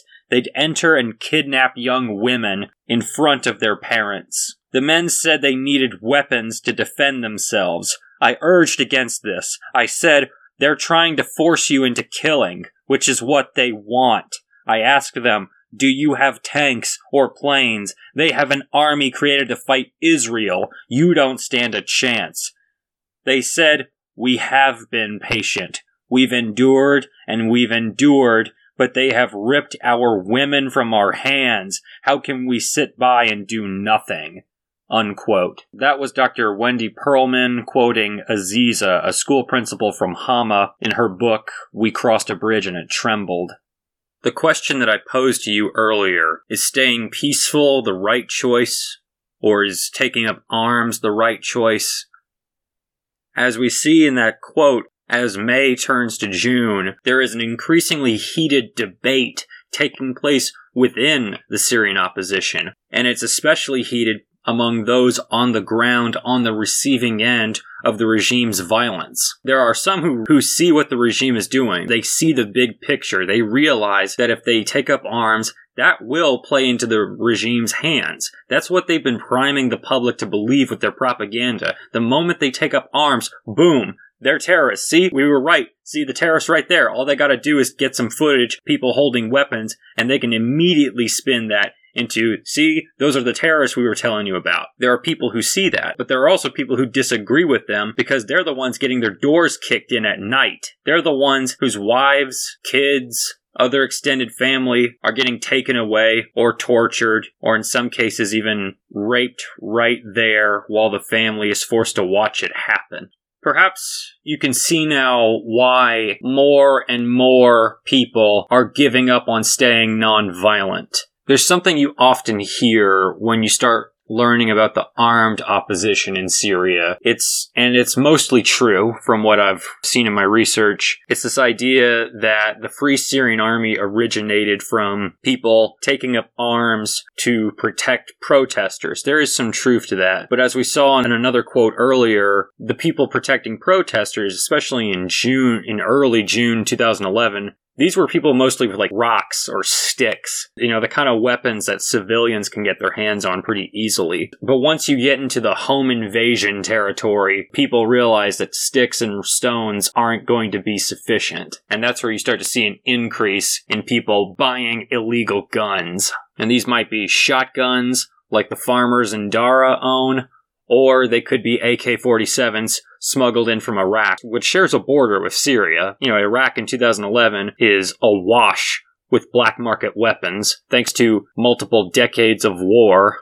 When the regime propaganda talks about the idea of supposed terrorists hiding among the protesters or even directing the protests and engaging in these sneaky attacks against security forces or even civilians, when they paint that picture, they're oftentimes describing something that was seen pretty commonly during the Iraq War a few years before, especially like 2004-ish to 2008 or 9. So that was just a few years ago. It's pretty fresh in people's minds. That is how the Syrian regime paints the opposition out. They don't want people to view the opposition as peaceful, unarmed protesters in the streets. They want people to hear about the opposition and immediately picture jihadists like Abu Musab al-Zarqawi. Up until about now, in early June, that has been mostly false. That has mostly been bullshit, to be frank. But we are about to see something different. Something we have not seen yet, at least as far as I could tell. Maybe I'm wrong. But up until now, as far as I've seen, I don't think there has been a literal pitched battle, whether in a conventional or asymmetric sense, between the regime and opposition. I have not seen a mention of like a full-on firefight where both sides are shooting at each other. I have not seen that up until now. Now we are going to talk about a place we haven't mentioned before on this podcast. It's a relatively small city in the northwestern Idlib province called Jisr al-Shagur. The protests started in major cities like Dara or Homs or Hama, but they've spread out to small villages and even small communities like Jisr al-Shagur, and so have the massacres of protesters. On Friday, June 3rd, Jisr al-Shagur was one of the places that saw a huge number of protesters. Keep in mind, Fridays are always the days where we see the most protests. According to a United Nations report, 30,000 protesters marched in Jisr al-Shagur on Friday, June 3rd. First, the security forces hit them with tear gas, then they fired warning shots in the air, but at a certain point, whether deliberately or by accident, at least one man was killed, but he was later determined to have been armed when he was killed. That's not regime propaganda, that is according to multiple sources. However, a lot of people didn't know that he was armed, so when they heard that this guy Bassel al-Masri had been killed, the assumption was, because of how often it was happening all over the country, the assumption was he had been murdered in the streets. Because let's be honest, that's been happening for months to lots and lots of people, so that's a very reasonable conclusion to come to. It was the following day, during Bassel al-Masri's funeral, that a serious inflection point in this story took place. You know how we've been repeating over and over how you have these protests, people are killed at the protests, then you have funerals for the people who were killed, those funerals turn into protests. That's sort of what's about to happen, but that's not the main story. We turn again to Civil War in Syria by Bakso et al., as it is most commonly cited. Quote, on June 4th, 2011, at Jisr al-Shagur, the Syrian army suffered its first setback, when members of the security forces opened fire on a funeral procession. The protesters looted a police station, armed themselves, and were quickly joined by deserters from a nearby military unit. The army responded with a sweep operation that provoked many more desertions. Soldiers refused to fire on civilians and swelled insurgent groups. By the end of the summer, with Jabal al-Zawiya in rebel hands, the regime military launched a major operation to retake it. Dozens of armored vehicles, backed by helicopters, moved against the insurgent areas. However, the rebels were able to retreat across the nearby Turkish border and wait out the end of the military's operation. Unquote. That was Bakso et al. Writing in Civil War in Syria. Yeah, that's not a protest, that's a battle.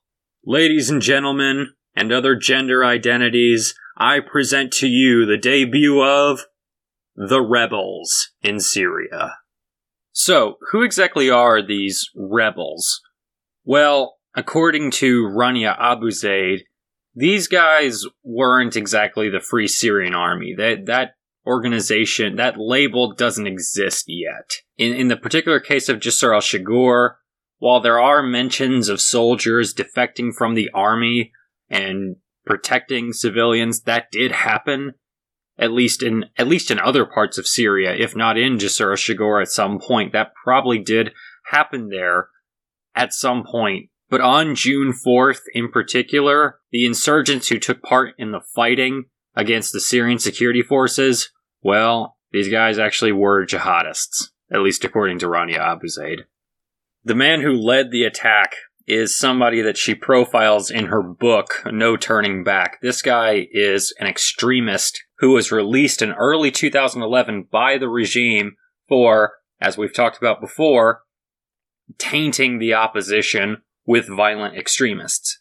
Well, after months of smuggling guns and conducting reconnaissance, who goes by the name Mohammed led his group's first offensive against the regime. Rania Abu Zaid writes in her book, No Turning Back, quote, Muhammad was in his hometown of Jisr al-Shagur. He watched its peaceful protests, weekly events since mid-April, but did not participate. He had other plans. He enlisted a small group of Salafi friends from Latakia who, along with a few local men he'd armed, overran a half-dozen small police stations in villages dotted around the city.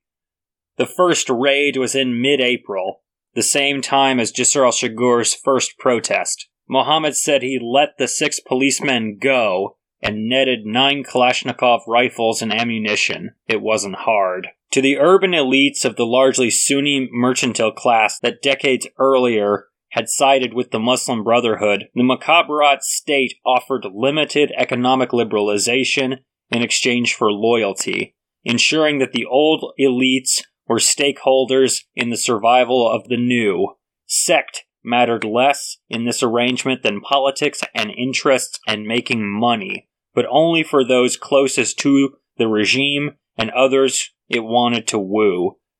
Family came first, and Bashar's maternal cousins, the Makloufs, became the richest and most powerful businessmen in Syria. With monopolies in telecommunications and other industries, former Defense Minister Mustafa Tlass's family wasn't far behind. It meant that classism, rather than sectarianism, was a stronger revolutionary driver for many of the regime's opponents, coupled with the long-harbored hatred of those whom it had harmed, just like the people of Jisr al-Shagur. Muhammad's men weren't the only armed men present. There were others from surrounding villages. A young, unarmed mourner named Fouad saw groups of men grab guns from cars. He heard the first shots, but didn't know their source. He hid near the post office and watched security forces shoot unarmed protesters. A man he didn't recognize threw a Molotov cocktail through the wide double doors of the post office. Fouad was a 25-year-old small business owner. His family, like many in Jisr al-Shagur, bore scars from the 1980s, when his father and uncles were imprisoned for their ties to the Muslim Brotherhood. He hated the regime. The day Hafiz al-Assad died was cause for a secret celebration in his home. Fouad had protested every week since mid-April and took pride in his peaceful resistance. Crouched behind a car, he now watched gray smoke escape from the post office. A man who worked in a quarry to the north of the city propelled an incendiary device through the building's double doors. The explosion ignited a mighty fireball that belched thick smoke and shards of glass that clinked delicately as they showered the street. Men rushed into the building.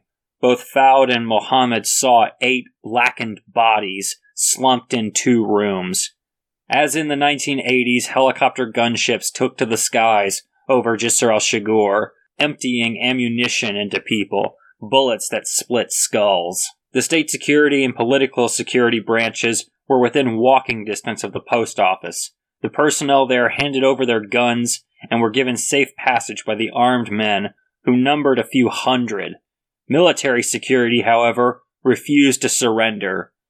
Some attackers hurled dynamite into the building, others shot at it but missed, killing at least 4 people on their side. "For God's sake, enough," someone yelled.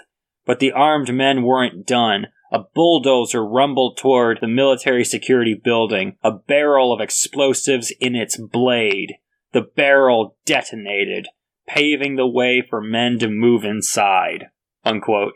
Okay, that sounds a lot like a suicide bombing. Now back to the book. So Fouad walks inside and he sees someone that he knows in the building that's being attacked.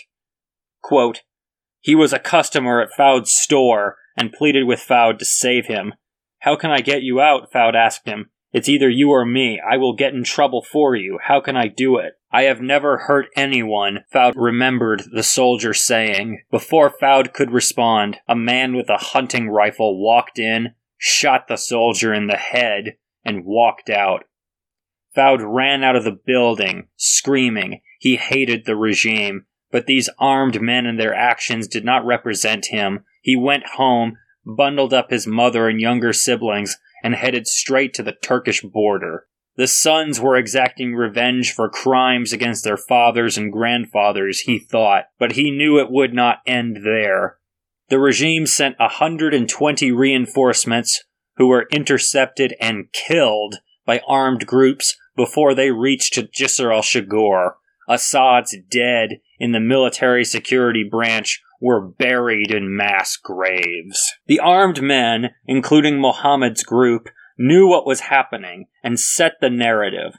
They had just provoked the first major armed insurrection of the Syrian uprising, an inconvenient truth that played into the regime's line that it faced armed opponents, not peaceful protesters like Fouad. And so, a story about a mutiny was devised.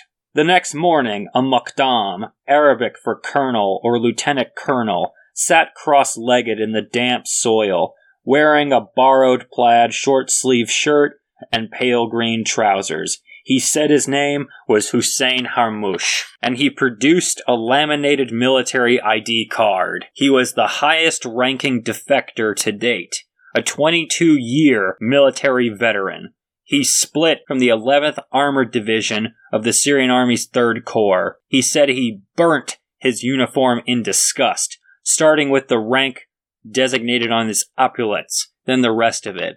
He struggled to speak. Men gathered to listen. After a long pause and many deep breaths, the muqaddam with the thinning salt and pepper hair said he defected from Homs on June 3rd, 2011, with 30 of his men, and was joined by other defectors who arrived in Jisr al-Shagour after June 5th to defend civilians from loyalist troops. Within weeks, Harmouche formed the Free Officers Movement, which called on the Syrian military to back the people, not the Assad government.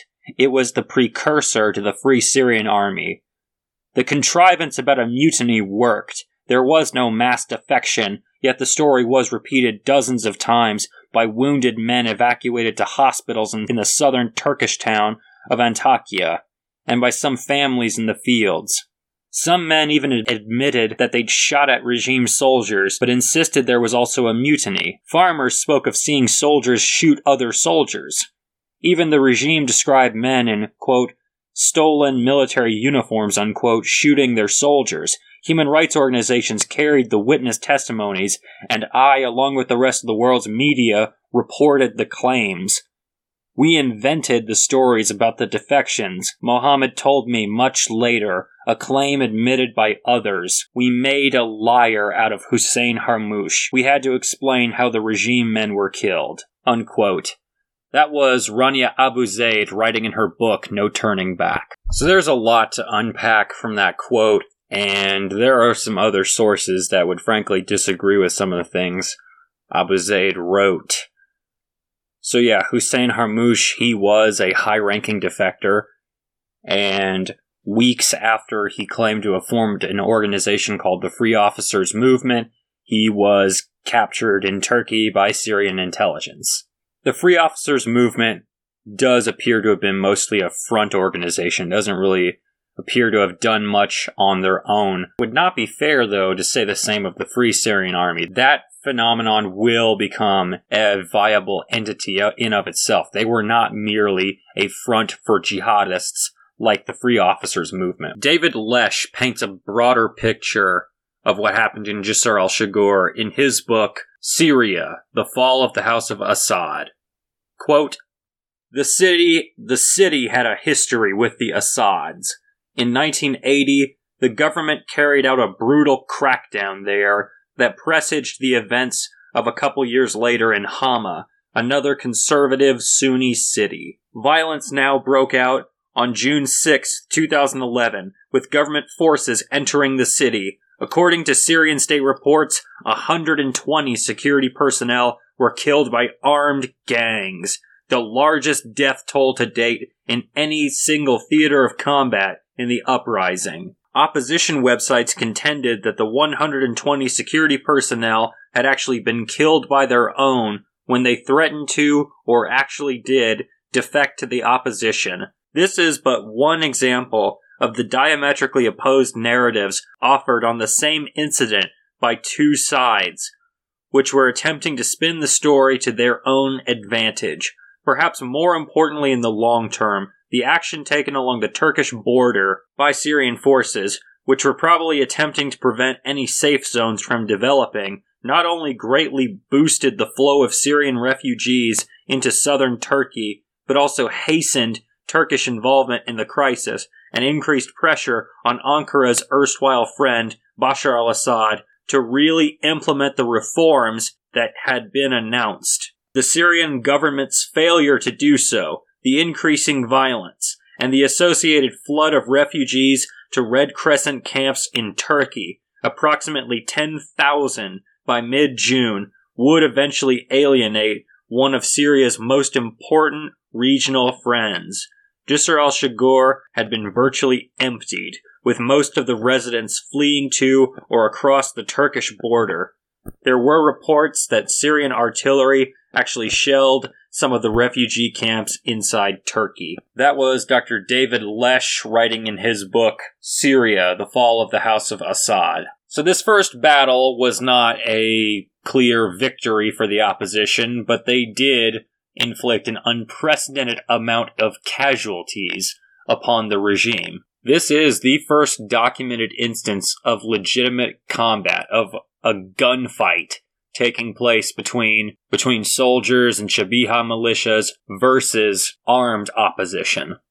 I want to take a moment to ask one more question. In this situation, during the 8 days where fighting took place in Jisr al-Shughur, especially those first few days where you had protesters being shot, then security forces got ambushed and killed, I want you to consider, who was the bad guy in that situation?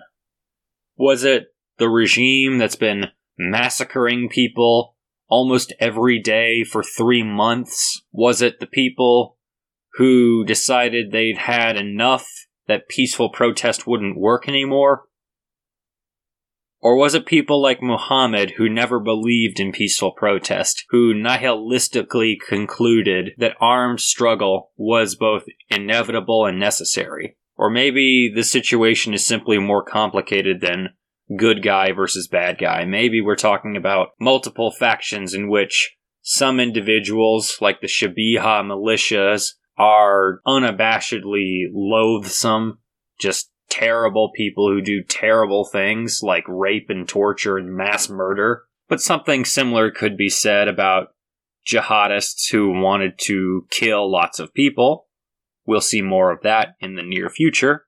And meanwhile, on the other end of the spectrum, you have conscripted soldiers who are there simply because they were ordered to show up. Of course, if they do obey orders to fire at crowds, they can't simply say they were just following orders. We all know that's not an excuse for committing war crimes. There is such a thing as a lawful versus unlawful order. Unfortunately, in Syria, you don't have the right to say no to an unlawful order. You'll be tortured or killed for refusing to murder people. So I don't mean to completely both sides this. I don't mean to completely defend the soldiers for all of the atrocities they committed, but I think we can make a distinction between the open psychopaths, like the Shabiha militias and the Mukhabarat, versus the brutalized professionals in the Syrian Arab army. And on the opposition side, you have not only extremists like Muhammad, you also have locals who, most of the time, they just want to defend their neighborhoods. The popular image of the Free Syrian Army, or at least the people who became the Free Syrian Army, the popular image of them taking up arms to protect protesters, that is true, but more often than not, they took up arms to protect their families and their neighborhoods. They were expecting the military to go house to house, room by room, killing people and ravaging the city, not only because they had a history of doing that going back to 1982, but also because they were doing that at that moment to Dara. And they were starting to do it to other cities. More and more people, especially after what happened to Hamza Ali al-Khatib, have given up on peacefully opposing this vile regime. And can you really blame them?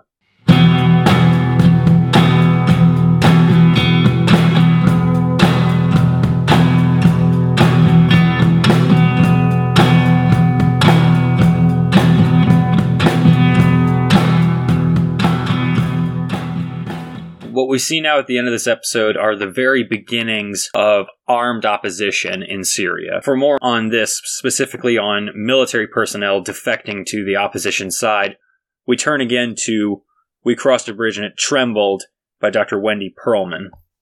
Here she quotes a former military officer named Khalil from Deir ez-Zor. Quote, "I was a colonel serving in the 4th Brigade, and we were sent to put down demonstrations in Daraya and Modamia. The commanders told us that we were fighting armed gangs. I knew this was false, but these were military orders, and you don't debate military orders. For the first 2 weeks, we used batons, and Air Force intelligence officers and snipers would shoot from behind us. By the 3rd week, they gave us orders to open fire at the protesters' legs. If they approached within 200 meters, we were supposed to shoot to kill. The first time I saw a protest was like ecstasy. Inside, I was thrilled. But I also witnessed with my own eyes how the army was full of rage and resentment. I remember going to raid the house of someone accused of funding protests. The officers hit the man. When his wife tried to intervene, they hit her too. Then they hit their little girl so hard that she was thrown against the wall. My heart was with the people from the beginning, but if the army knew you were going to defect, they would kill you. Before I could defect, I needed to ensure the safety of my wife and children. Once I was able to do that, I fabricated a scenario to make it look like I'd been kidnapped. Then I disappeared. For a while, it wasn't clear to the army if I'd been captured or actually defected. During that time, they arrested my father and brother. They released my dad after a few days, but they held my brother longer. Then the regime came to my house in Damascus. They stole what they could and burned the rest. They did the same thing to my family home in Deir ez-Zor. I'm not crying over the loss of the houses. The point is, I have nowhere to go back to." Unquote.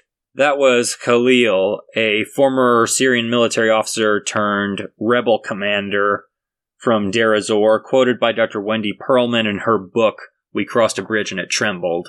It's pretty common for Western commentators to make this sort of false distinction between 2011 and 2012. They'll describe 2011 as the civil uprising phase of the Syrian civil war, as they call it. And then 2012 is the year that the fighting started. That's how it's often described, but that's really not accurate.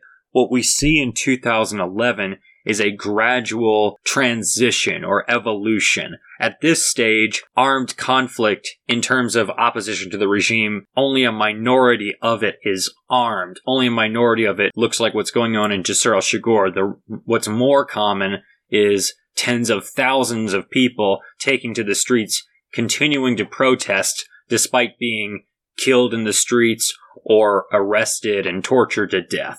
So how do we make sense of the violent and non-violent forms of opposition taking place all at the same time in different parts of Syria? I want to turn again to Dr. Samir Ennabud's book, Syria. He's got there's a paragraph in here that I think it really explains this very well. Quote, "The militarization of the Syrian uprising can be attributed to two main factors. First, the sustained and brutal violence inflicted on protesters by the regime and its armed proxies, which encouraged Syrians to take up arms. And second, the failure of the protests to initiate a political transition process, such as that which occurred in Tunisia and Egypt. The initial protesters were strongly committed to non-violence as a political strategy, but in the months following the uprising, this strategy was put under tremendous strain as some in the external opposition began advocating for international intervention and the creation of an armed wing. As these debates were ongoing within opposition circles, groups of army defectors began forming in their respective locales and began confronting regime forces with violence. Eventually, during the summer of 2011, these groups would coalesce under the banner of the Free Syrian Army, or FSA, and would form the core of the militarized opposition. In 2012 and 2013, the FSA was heralded by some as an army in waiting, as the force that would both topple the regime and secure stability in the aftermath. Unquote. That was Dr. Samir Ennabud writing in his book, Syria.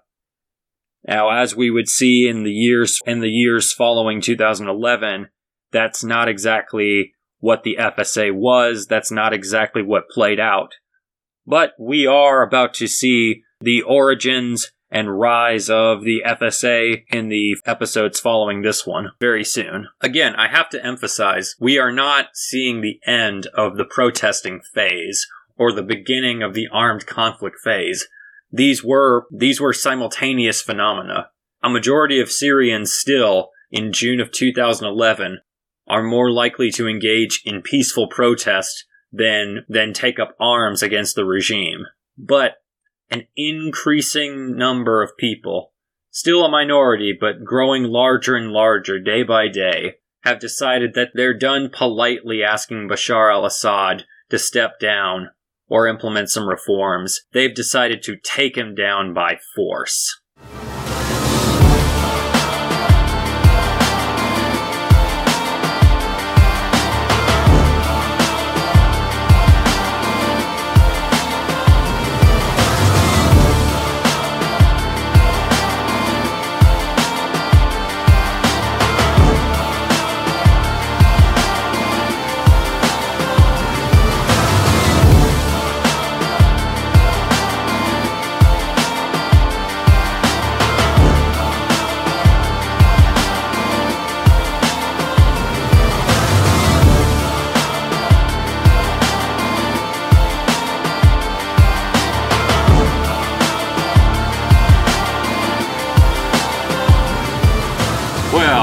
This was, bar none, the most horrific episode we've done thus far. I actually cut out a segment describing more of the torture and some of the rape that was taking place in Syrian prisons in 2011, just because I personally hit my limit when it comes to horror and human suffering. I'll use those quotes in a future episode, because, frankly, anybody who's made it this far deserves a break. If you have listened to this podcast in its entirety, thank you, and please go outside and hug your family, do something positive, because damn, this episode's going to bring your mood down. It affected me.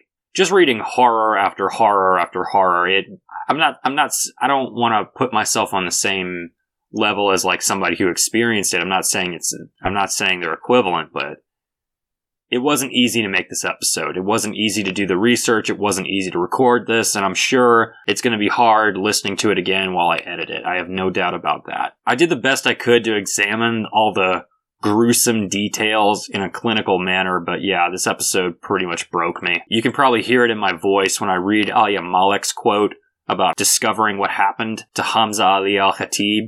I mean, this is an exceptionally disturbing episode, but I wanted to just throw you into the horrors because people in Syria did not have the option to look away from it, even if they wanted to. That was the reality for people in 2011. Every single development of what Western observers call the Syrian civil war, from 2011 to 2021, they all need to be looked at with the context of what the regime perpetrated against Hamza and an unbelievable number of other children.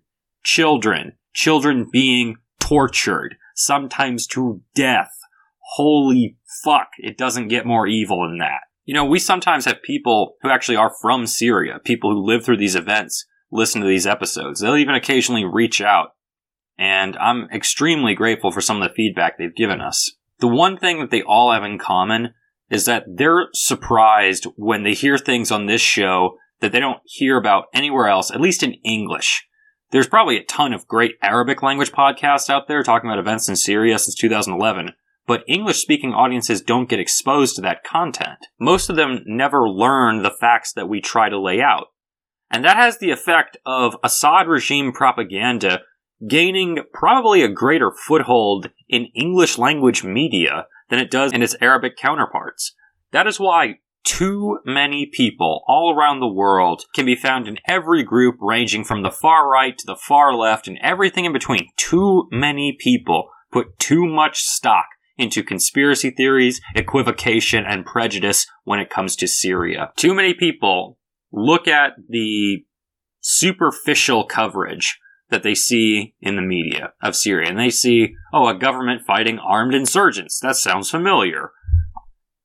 And as a result, people are oftentimes more inclined to support the government than the group that are being described as terrorists. That's how we are primed to think, given our recent history.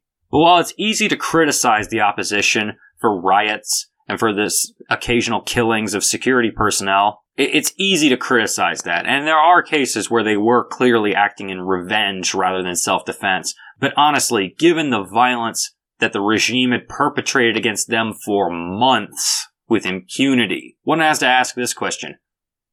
Who the hell wouldn't respond violently if faced with the kind of violence that results in children being tortured and mutilated to death? How do you stay peacefully opposed to that? Especially when the regime shows up in your neighborhood coming for your kids. Would you stay peaceful in that situation? Sure, you'd probably run away if you had the chance. Most people would. But what about when escape isn't an option? When your back is against the wall and the Shabiha are on your doorstep? In that case, it is sometimes kill or be killed. And for those who survive such situations, people who had to kill in order to protect themselves and their families, it's not too much of a step from there to start preemptively killing in order to never, ever let that happen again.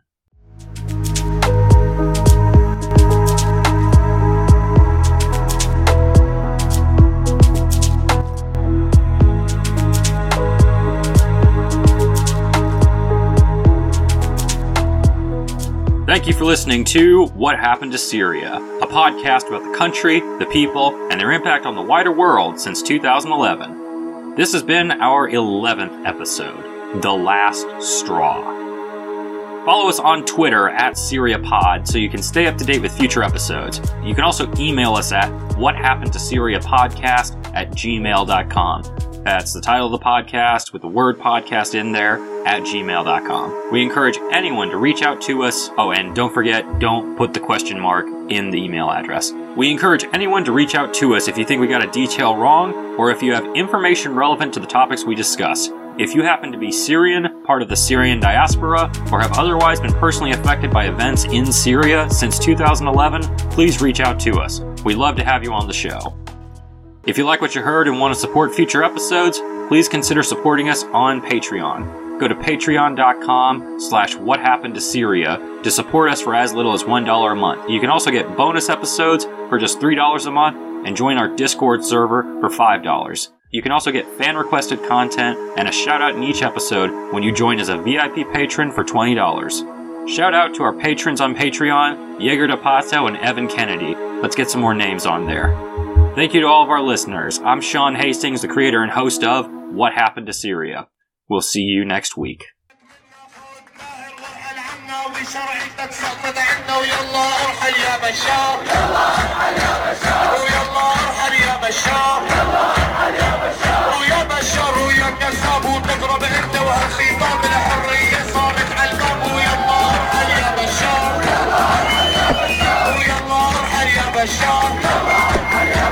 ويا بشر ويا كذاب وتضرب انت وهالخطاب الحرية صارت عالباب ويلا ارحل يا بشار ويلا ارحل يا بشار ويا ماهر ويا جباني ويا عبيد الامريكان الشعب السوري ما ينهان ويلا ارحل يا بشار ويلا ارحل يا بشار ويا ماهر ويا جبان ويا عبيد الامريكان الشعب السوري من ينهان ويلا ارحل يا بشار ويلا ارحل يا بشار ويا بشار ويا كذاب وتضرب انت وهالخطاب الحرية صارت عالباب ويلا ارحل يا بشار ويلا ارحل يا بشار ويا بشار وطز فيك وطز يلي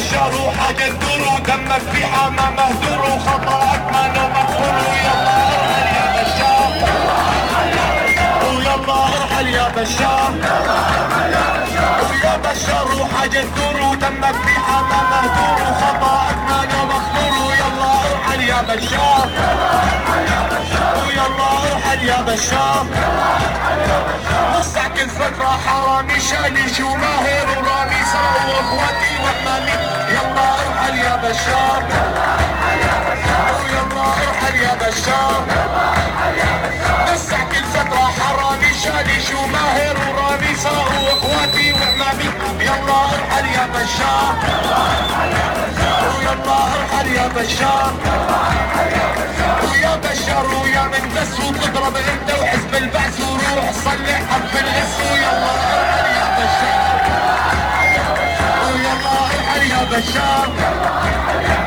ويا بشار ويا من بس وتضرب انت وحزب البعث وروح صلح حرف الغس ويلا ارحل يا بشار ويلا ارحل يا بشار ويا بشار وطز فيك وطز يدي بيحييك والله